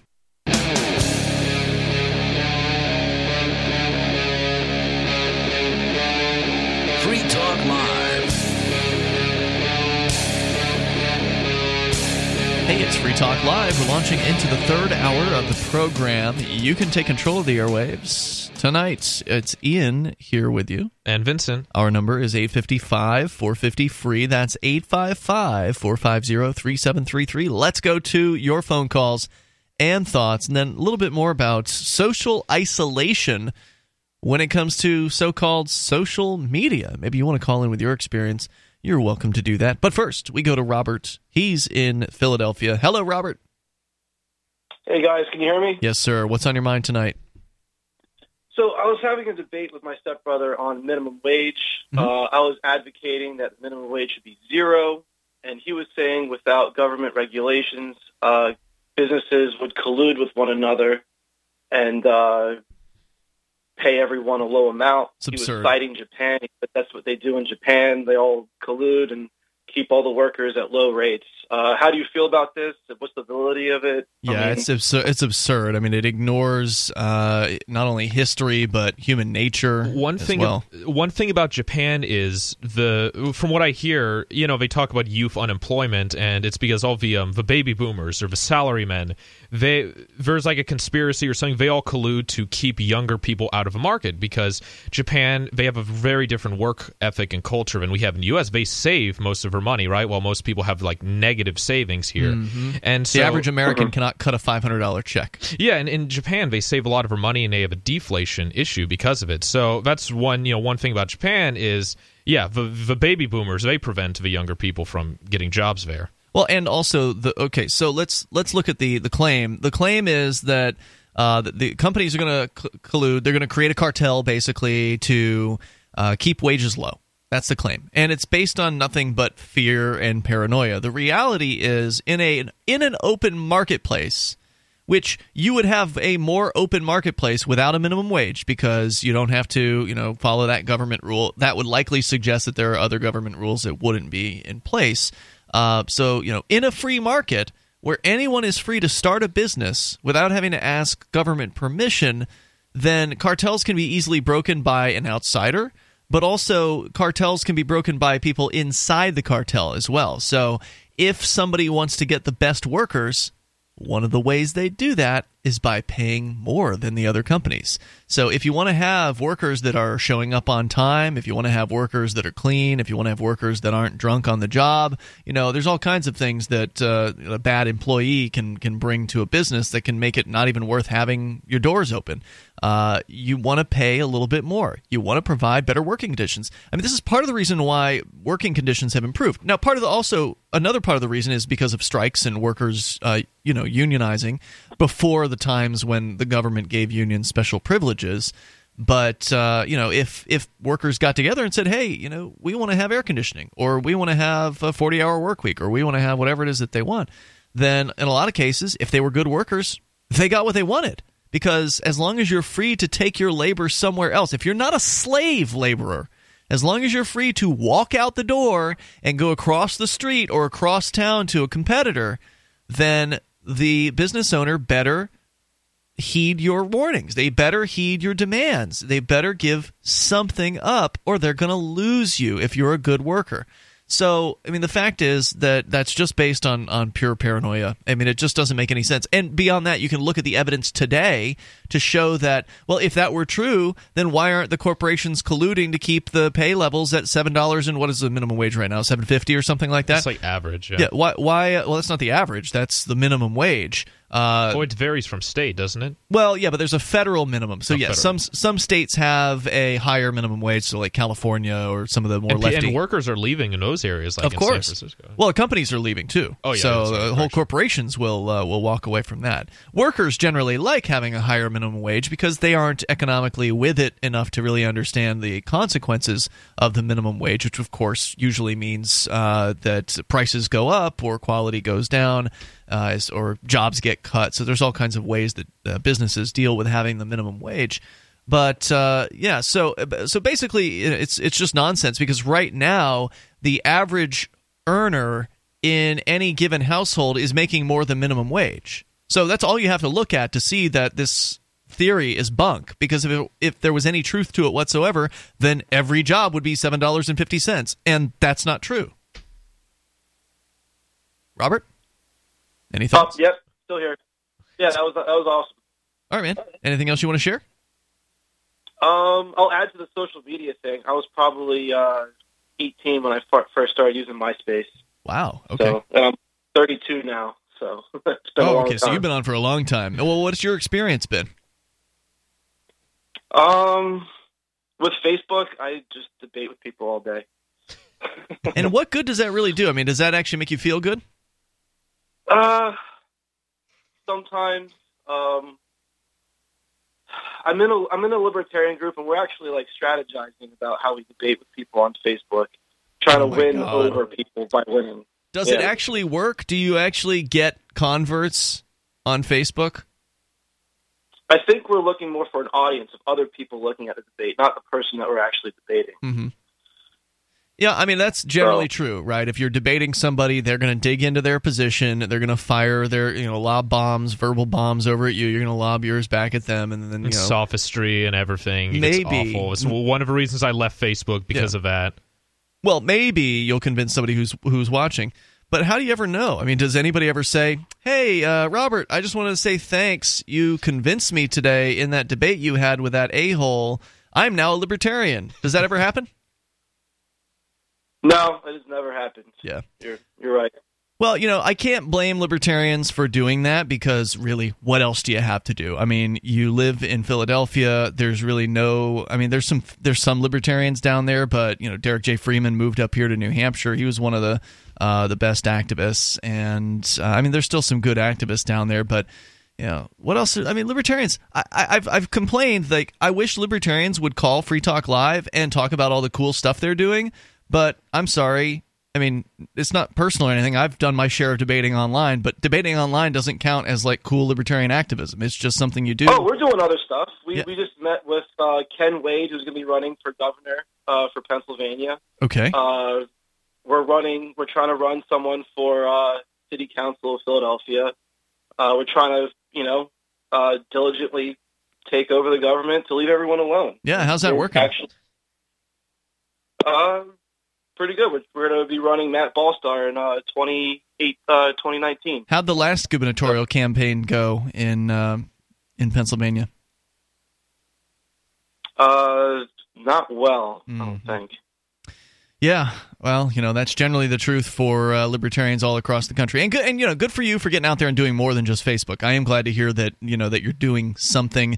I mean, it's the equivalent of banging your head up against a wall, but ultimately it is something else, and maybe running those candidates can help persuade people to get involved and learn about the ideas of liberty. I mean, that's how I found libertarianism, was through the Harry Browne campaign for president in the year 2000. So, I mean, I think that the libertarian campaigns, while they're not the most particularly effective thing to do, they are something to do, and libertarians in most places don't know really what else they can do. So that is something, and I give you kudos for that one. Hey, Robert, thanks for your call tonight here, man. I appreciate it. Now, if you actually want to win as a liberty-minded person, you should move to New Hampshire, where, of course, there are thousands of libertarians and voluntarists and liberty-loving anarchists who are converging on this one geographic area. Many of them have already won election as Republicans and Democrats. We now have the very first libertarian state representative here in 2 decades. That's Caleb Dyer, who is a very young man. He's 20 or 21 years old. He was elected as a Republican, but he's changed his party. He's always been a liberty-minded person. He's now officially a libertarian. And, we're actually seeing bad legislation get stopped here. We're actually seeing good legislation move forward. So instead of just trying to slam your head against the brick wall and try to get somebody past 3% in an election, which it's very rare that a libertarian campaign will crack 3%, you can actually win in New Hampshire. You can come to a place where libertarians are called the greatest threat, the single greatest threat to the state. That's what Cynthia Chase, one of the state representatives here in Keene, said about Free Staters in 2012. And she's right. There is no single greater threat to the state besides the liberty movement here. Nobody says that about libertarians anywhere else. More coming up here. It's Free Talk Live.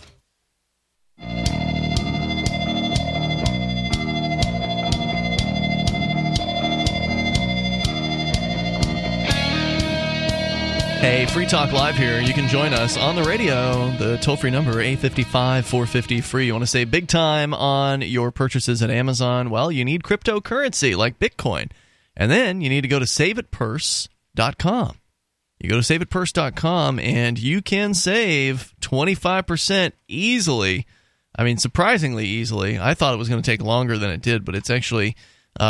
usually for me, it's no more than a day, typically. If I put an item at 25%, I could set it for less. I could do 20 or 15 or, some number in between. I can go lower, but why? If I can save 25%, I'm gonna.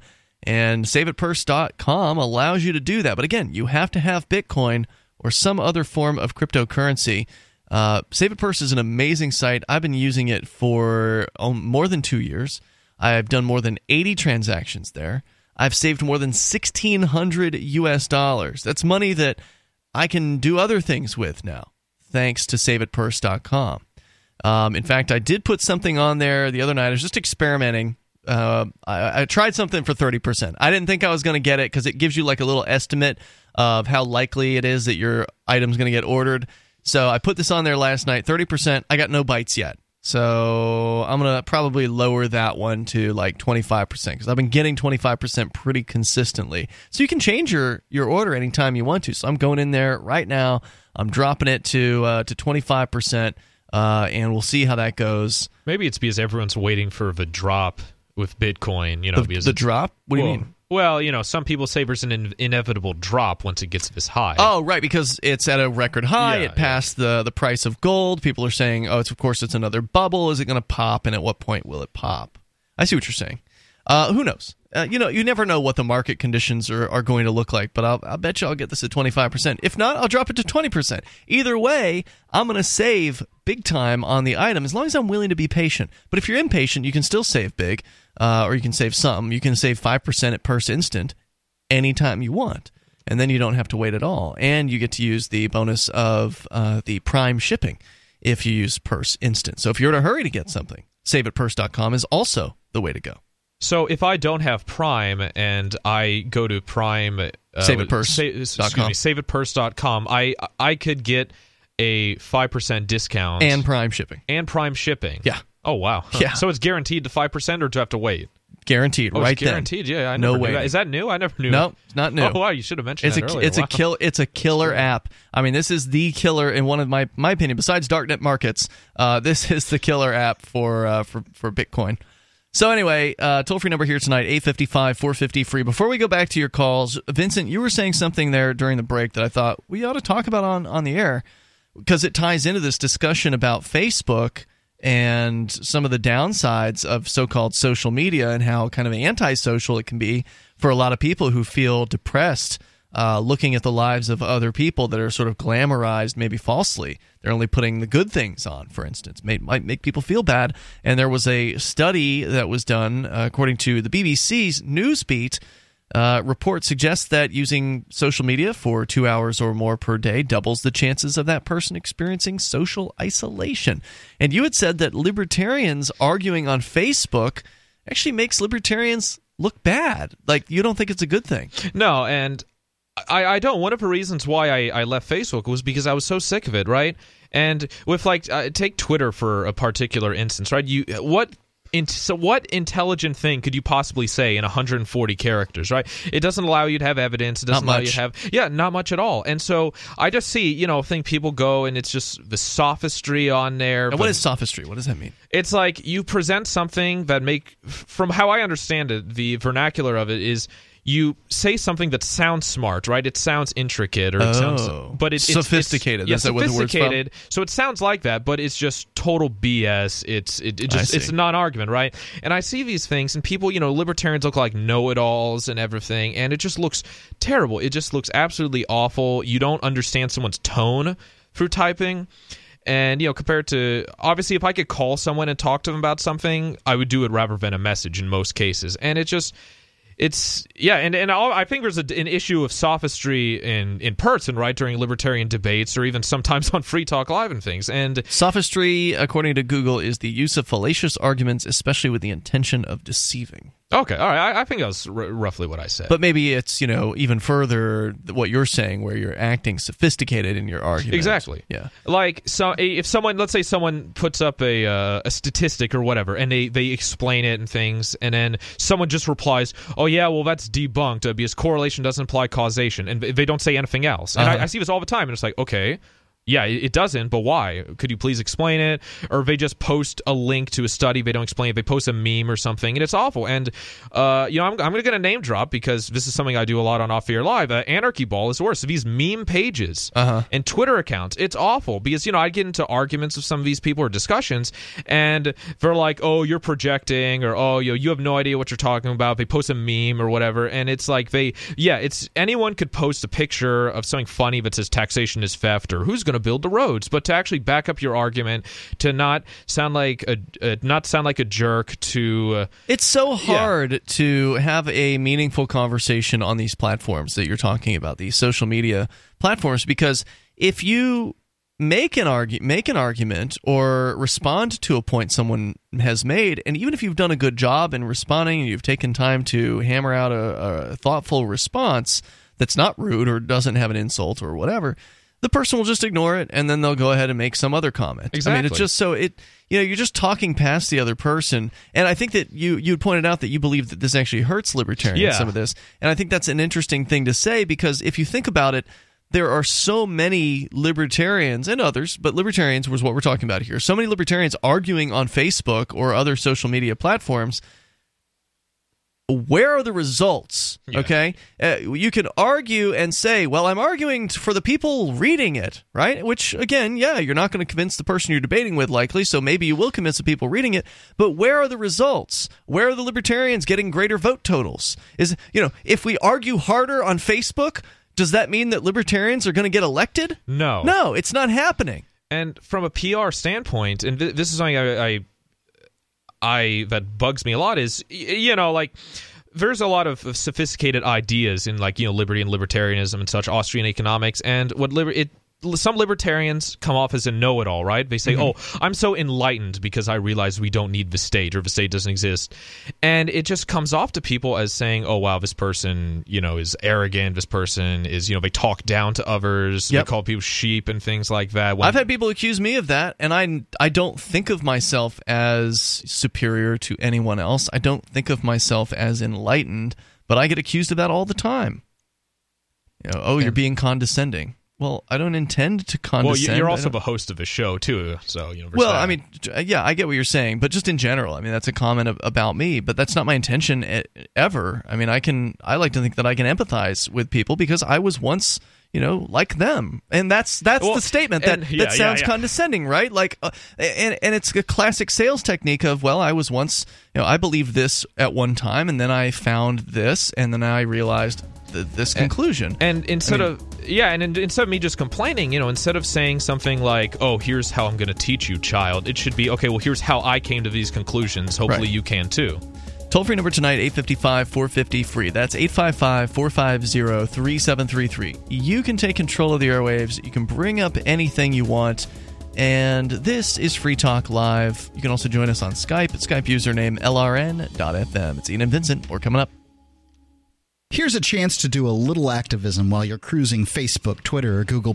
Between the LOL cats, the recipes, the hot girls, and the inspirational sunrise memes, Free Talk Live's posts pass by your newsfeed. Like them. Comment. It gives us more exposure. If you don't see our posts, click like at facebook.freetalklive.com and then hover over it to click Get Notifications. It's an easy way to spread the ideas of liberty a bit further. I know you're busy, but you can spare that 1/10 of a calorie it takes to click on something. Facebook.freetalklive.com.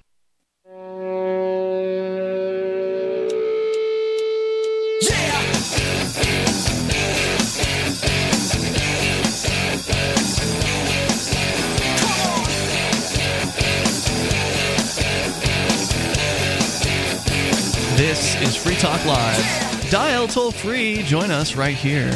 Take control of the airwaves at 855-450-FREE. That's 855-450-3733. With you tonight, it's Ian. And Vincent. We do have Skype, by the way. You can Skype into the show at Skype username LRN.FM. And bring up what you want as we go to the phones to the fun. We talk to Greg in Brooklyn. You're on Free Talk Live. Hello, Greg. Hey, guys. I always enjoy listening to your show. Thanks. What's on your mind tonight? Well, by the way, it's not just Facebook. I call into the show probably for a few years now, on and off. Have I ever convinced you of anything with my argument? No, definitely not. You serious? I think I've convinced Ian of one thing, that private property requires force to be... No, you didn't convince me of that. Like I mean, obviously, you have to be able to defend your property in order for it to not be taken by people who believe that they have some sort of right to it. So, yeah, I mean, I agree with you there. Sure. But you didn't convince me of that. We just already agreed on it. But yeah, I get your point. You're referring to the conversation we just had about arguments on Facebook and how pointless they can be. But we do know that at least here on the radio, we have brought people to the ideas of liberty. Like, we've gotten that feedback. We've had people contact us and say, thank you for sharing these ideas. I'd never thought about that before. Or we'll also find people who already agree with us who will say things like, well, I always thought that way, but I never knew anyone else did, and so they'll feel like they've sort of found a home with Free Talk Live. So unlike arguing on Facebook, I would say that arguing on the radio might be a little bit more effective. I think it's really effective, but I think it's one-sided. I mean, you guys tell everyone what you think, and people who already agree with you find great arguments. I think that's very useful, by the way, especially if you already agree on it. I think it's pointless what I'm doing. If my goal was to convince you, I mean, you guys are radio hosts. You can't on air agree with the opposing point of view. And well, actually, that's not true at all. I mean, we have actually over time, changed our minds about things. I mean, maybe not in that moment. Although I bet there are some examples of that happening. I know for a fact Mark Edge has definitely changed his perspective on issues. He's a regular host of the show. He's been off the air for a couple months, but he'll be back at some point. I mean, when he started doing Free Talk Live, he was like, kind of like a conservative guy. He believed in the war on drugs and supported the war in Iraq, and he's completely changed his mind about a lot of issues based on the people who talked to him on the air. So it is possible. But you're right, Greg. One of the rules of talk radio is the talk show host is never supposed to change their viewpoint. And we break those rules on Free Talk Live. We're human beings, and I like that. We can be wrong. We have broken all the talk show rules basically on this program, one of which is you're not supposed to have callers on more than 2 minutes at a time. We break that one all the time. If somebody's I was going to say, sorry, I know that I have limited time.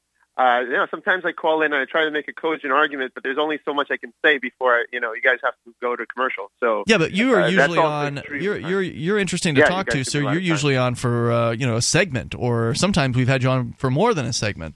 And one of the standard talk show rules is no more than 2 minutes at a time. Like program directors listen to their hosts, and if their hosts go longer than 2 minutes, they get chewed out. I mean that happens in this business. So I recently had sorry to go on here, but I recently had just on the Free Talk Live AMP forum, somebody was complaining that we let Ralph or James go on, the regular callers of this show, that we let them go on too long, but other people like to hear those callers. So it's like what I judge by is, am I interested? Because if I'm not interested, then I'm not going to keep it going. So you're interesting. Go ahead, Greg.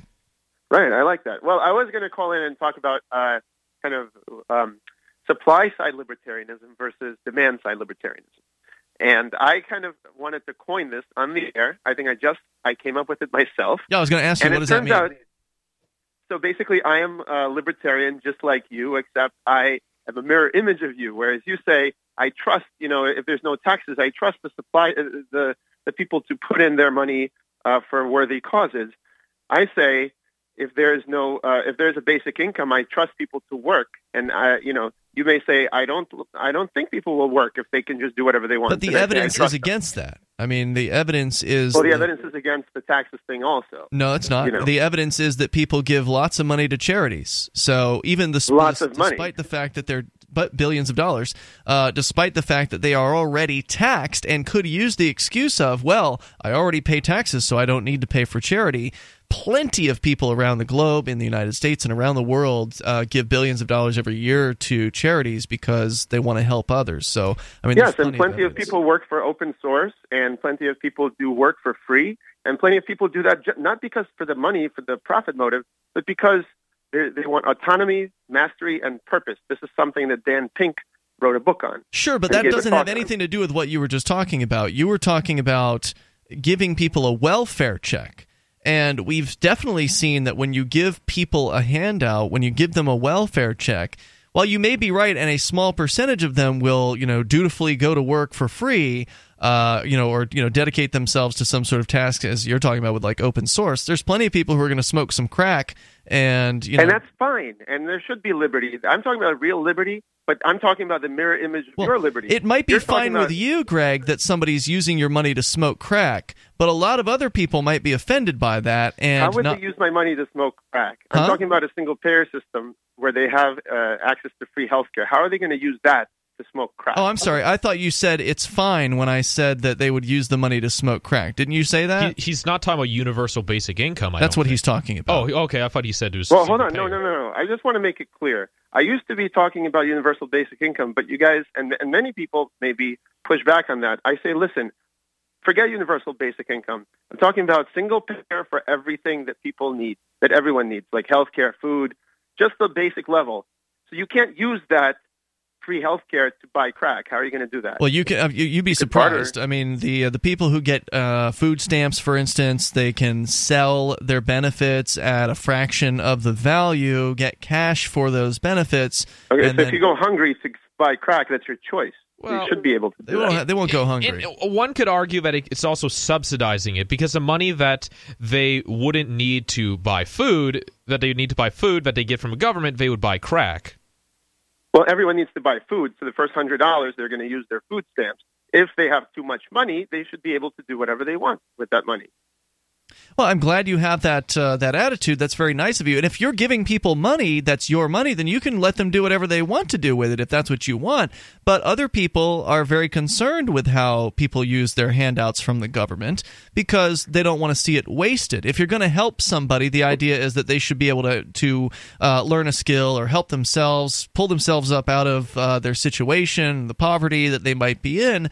And if all they're doing is smoking crack and drinking wine all the time or smoking cigarettes constantly, then that's not going to help pull them out of the situation that they're in, and it's not going to make them a productive member of the economy. So what? That's not a liberty mindset. You're not supposed to tell them what's better for them. You're supposed to let them live their life however they want. No, liberty, right. You let somebody live their life how they want as long as they're supporting it on their own. You're talking about stealing money from people and then redistributing it to people and then letting them do what they want with it. But you're always talking about coercing people with the threat of eviction from their house, not paying the rent, to work for nameless corporations that don't care about them. I didn't say go work for a nameless corporation. If you want to get a job at a corporation, that's your business. But I haven't worked for a corporation for years. But otherwise, you have to work for someone or you die. You don't have to work for someone. You can work for yourself. You can have customers who buy your product or service. You have to work or you die. You have to work or you die. Yeah, being productive is an important part of why we are the way we are, why you have the luxuries that you have, why you have the time to enjoy the luxuries that you have, because productivity has given us the leisure ability that we have. I mean, we have a tremendous amount of leisure time. Look at all the people arguing on Facebook. I mean, they've got all kinds of time to do things that they want to do, and they spend it on Facebook. That's their choice. They should be free to make those choices. So this is what I called in to say. What you guys say about the supply side, I say about the demand side. I want those people to be free. I want every person to be free. It's just good. A different way. Save your money and start handing it away to those people, and then stand by as they smoke crack. Thanks for the call tonight. Toll-free number is 855-450-FREE. That's 855-450-3733. If it's your money, you can give it to whoever you want and feel great about it. I don't feel good about people wasting my money.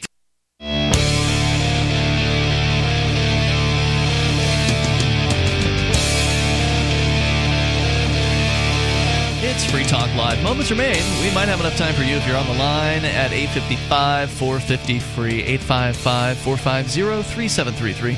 We do have Skype, and you can Skype into the show here at LRN.FM. That's our username there. You do need to send a contact request first, and then once you do that, we'll approve it as soon as we notice, and then you'll be good to go to call on Skype from that point forward. With you in studio tonight, it's Ian and Vincent. Right back into your calls and thoughts we go. It's Libertarian Banker on the line listening to LRN.FM. Hey, Libertarian Banker, go ahead. Hey, guys. I wanted to agree with you guys and Greg that arguing on Facebook, it certainly is a waste of time. Yeah, but at least in real life, you can sort of hold someone's feet to the fire if they're ignoring something. You'd be like, hey, can you answer this question? They don't ever do that on Facebook.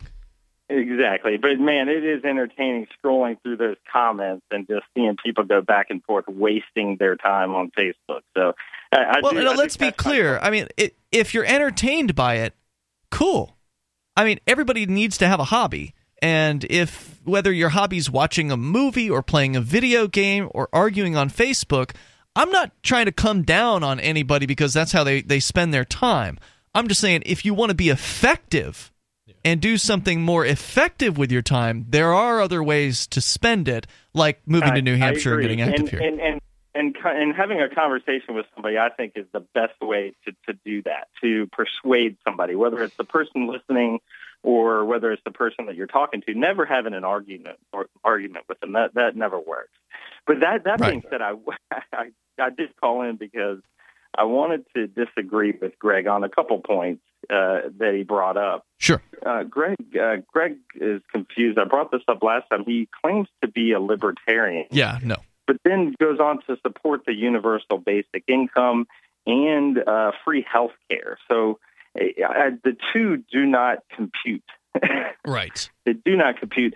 And when you take a government program like the universal basic income and universal health care, you mess with the supply and the demand side, whatever he was talking about. There are unintended consequences to that. Everybody learns about the supply and demand curve in economics. And when you fix the price of something or you enter something into the equation, there are unintended consequences either to the price, either there are people left out of the market, there are things that happen that you just cannot see and nobody can foresee. And the only people that can make decisions like that are not bureaucrats or Greg's, ideas. It's millions or thousands of people making a decision in an economy. Mm-hmm. So just wanted to bring up that point there. Yep, absolutely true. And, when Greg claims that he's a libertarian, he's just essentially muddling the idea of libertarianism, because libertarianism is a very simple concept. It says you don't support or advocate the use of force or the threat of force to achieve political or social goals. And his basic income idea or his universal health care idea is the use of force. If somebody out there says, I don't consent, not interested in that program, and then they're forced into it, then you're not a libertarian. I mean, just by definition. And again, you go back to it. Who makes the decision on how much they get, and when prices go up, who makes the decision on how much it increases? I mean, nobody can make these decisions all in some central location. Centralized planning never works. It never has. There's always been bubbles or, like I said, unintended consequences, or anything that just is unforeseen in the economy. And, nobody can foresee these things. And the only way you can account for that, and the most peaceful way and the most moral way to deal with it is to let people interact peacefully with each other in a free economy. Thank you for the call today, Libertarian Banker. I appreciate it. We'll continue with your calls and thoughts. Elliot is in Wichita, listening online via TuneIn. Go ahead, Elliot. Hi. I just wanted to talk about the subject of dating. I'm actually been dating a gal for a few months now, and it's kind of interesting because, normally the guy is taller than the girl, but in this case, she's taller than me. I'm 5'11", and she's 6'6". Oh, wow. That's a big girl. All right. Yeah, so she's really tall, and obviously when we go out, people can be rude, people can make some comments, and I was just wondering, do you think it's bad to have a girlfriend taller, I guess, or... No, of course not. I mean... Or where does that notion come that the girl has to be shorter than the guy, I don't think it's a notion as much as it is the way things are typically. The average height of a woman is shorter than the average height of a man. So it's just common that the woman is going to be shorter than the man. That's just life. Obviously, there are outliers and there are unusual cases, and it sounds like she's one of them. I mean, who cares what other people think? Is she attractive to you? Yeah, she is, yeah. Then that's all that matters. Do you get along with her? I do, yeah. Okay, well then... Right now we do. Yeah, I mean, things can change. Things can change in the future, that's for sure. Whatever it is that you're into, man, don't let other people rain on your parade. If you've got a good thing going, then if they're making fun of you, then they're just jealous. They don't know what you've got, right. Or maybe they do know what you have, and they're absolutely jealous of it. All right, cool. Well, thanks so much, man. Hey, no problem. I appreciate hearing from you. I mean, it seems like that seems obvious to me, but I mean, maybe there is a lot of derision out there. Maybe people get made fun of for this kind of thing. It sounds like some people have made fun of him for it, and that's just sad. On the internet, there's something called a giantess fetish, where men, for some reason, are turned on by big women or being crushed by giant women. Okay, but that's probably not what these people are just making. I've seen videos of people being crushed in a lot of ways, that, or at least a man being crushed, a man's parts being crushed, which was very scary.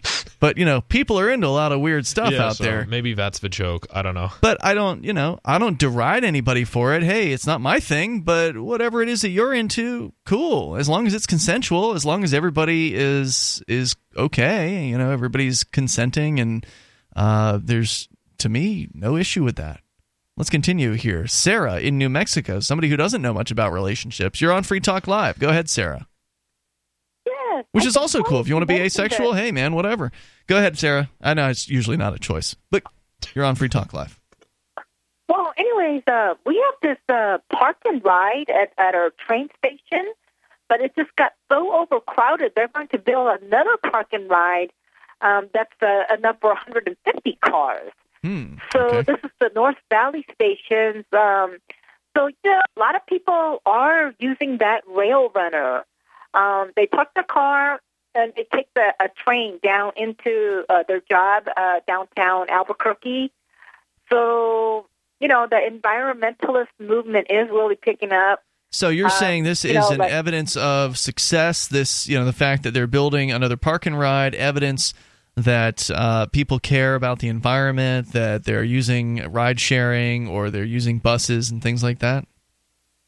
Well, the Rail Runner is a double-decker train that goes all the way from Albuquerque to Santa Fe, and it goes down like 50 miles south even. You do love a good choo-choo. Well, the thing about it is they fought it. They say that it's just a waste of money, but everybody's riding it enough to... Well, if that's true, then that's good. Because a lot of government bus systems, nobody rides them. It's very, very rare that they're busy. Frequently, there's only a handful of people riding it. It's total weirdos. Oh, well, there's that. But it's also a total waste of money because you've got this huge bus driving around only with a handful of people in it. That's a pretty wasteful thing to have happen. So if your bus system or your train or whatever it is actually like bristling with people, then you might actually get some sort of some kind of economic benefit out of it. I'm not gonna buy into the idea that you're gonna save the environment with this, but it is economically beneficial to ride share. It is economically beneficial to go somewhere with a group of people to reduce the cost, and that makes sense. Yeah, so they're going to have make the crosswalk. They have to cross the street to get to the other side. They're going to make it pedestrian usually that's safe, true. but they're going to streets. they're going to have cameras in the parking lot, so there's no auto theft. So this is going to be really catered to people that. Cameras in the parking lot don't prevent auto theft. I just want to let you know. Just because there's a camera there, it might prevent some of it, but a determined thief will just put a hoodie on or something like that, and they'll do things under the cloak of darkness, etc. Hey, thanks for the call, Sarah. I appreciate hearing from you. Yeah, I'm not against buses. I have no objection to a bus. I have an objection to a government-run bus system because, again, here we are with government forcing their idea of a good business down everybody's throat. Whether you ride that bus or not, you're paying for it. And that essentially makes it a subsidized operation. If buses are a good idea, let them operate in the marketplace. Let them sink or swim based on what people are willing to pay for. It's been Ian here with you tonight. And Vincent. We'll see you online in the meantime, freetalklive.com. Check out more Vincent over on his show at offtheairlive.com, which he does every Saturday night with Cody O'Connor on LRN.FM. Ross Ulbricht was convicted in early 2015 of running the infamous Silk Road Underground Market. The Silk Road was a gift to humanity and helped reduce the harms brought on by drug prohibition. For this good deed, Ross has been sentenced to life in prison with no possibility of parole. Now, an appeal is Ross's only chance, and he needs your support. Please visit freeross.org, where you can contribute via various methods, including Bitcoin. Visit freeross.org. That's freeross.org.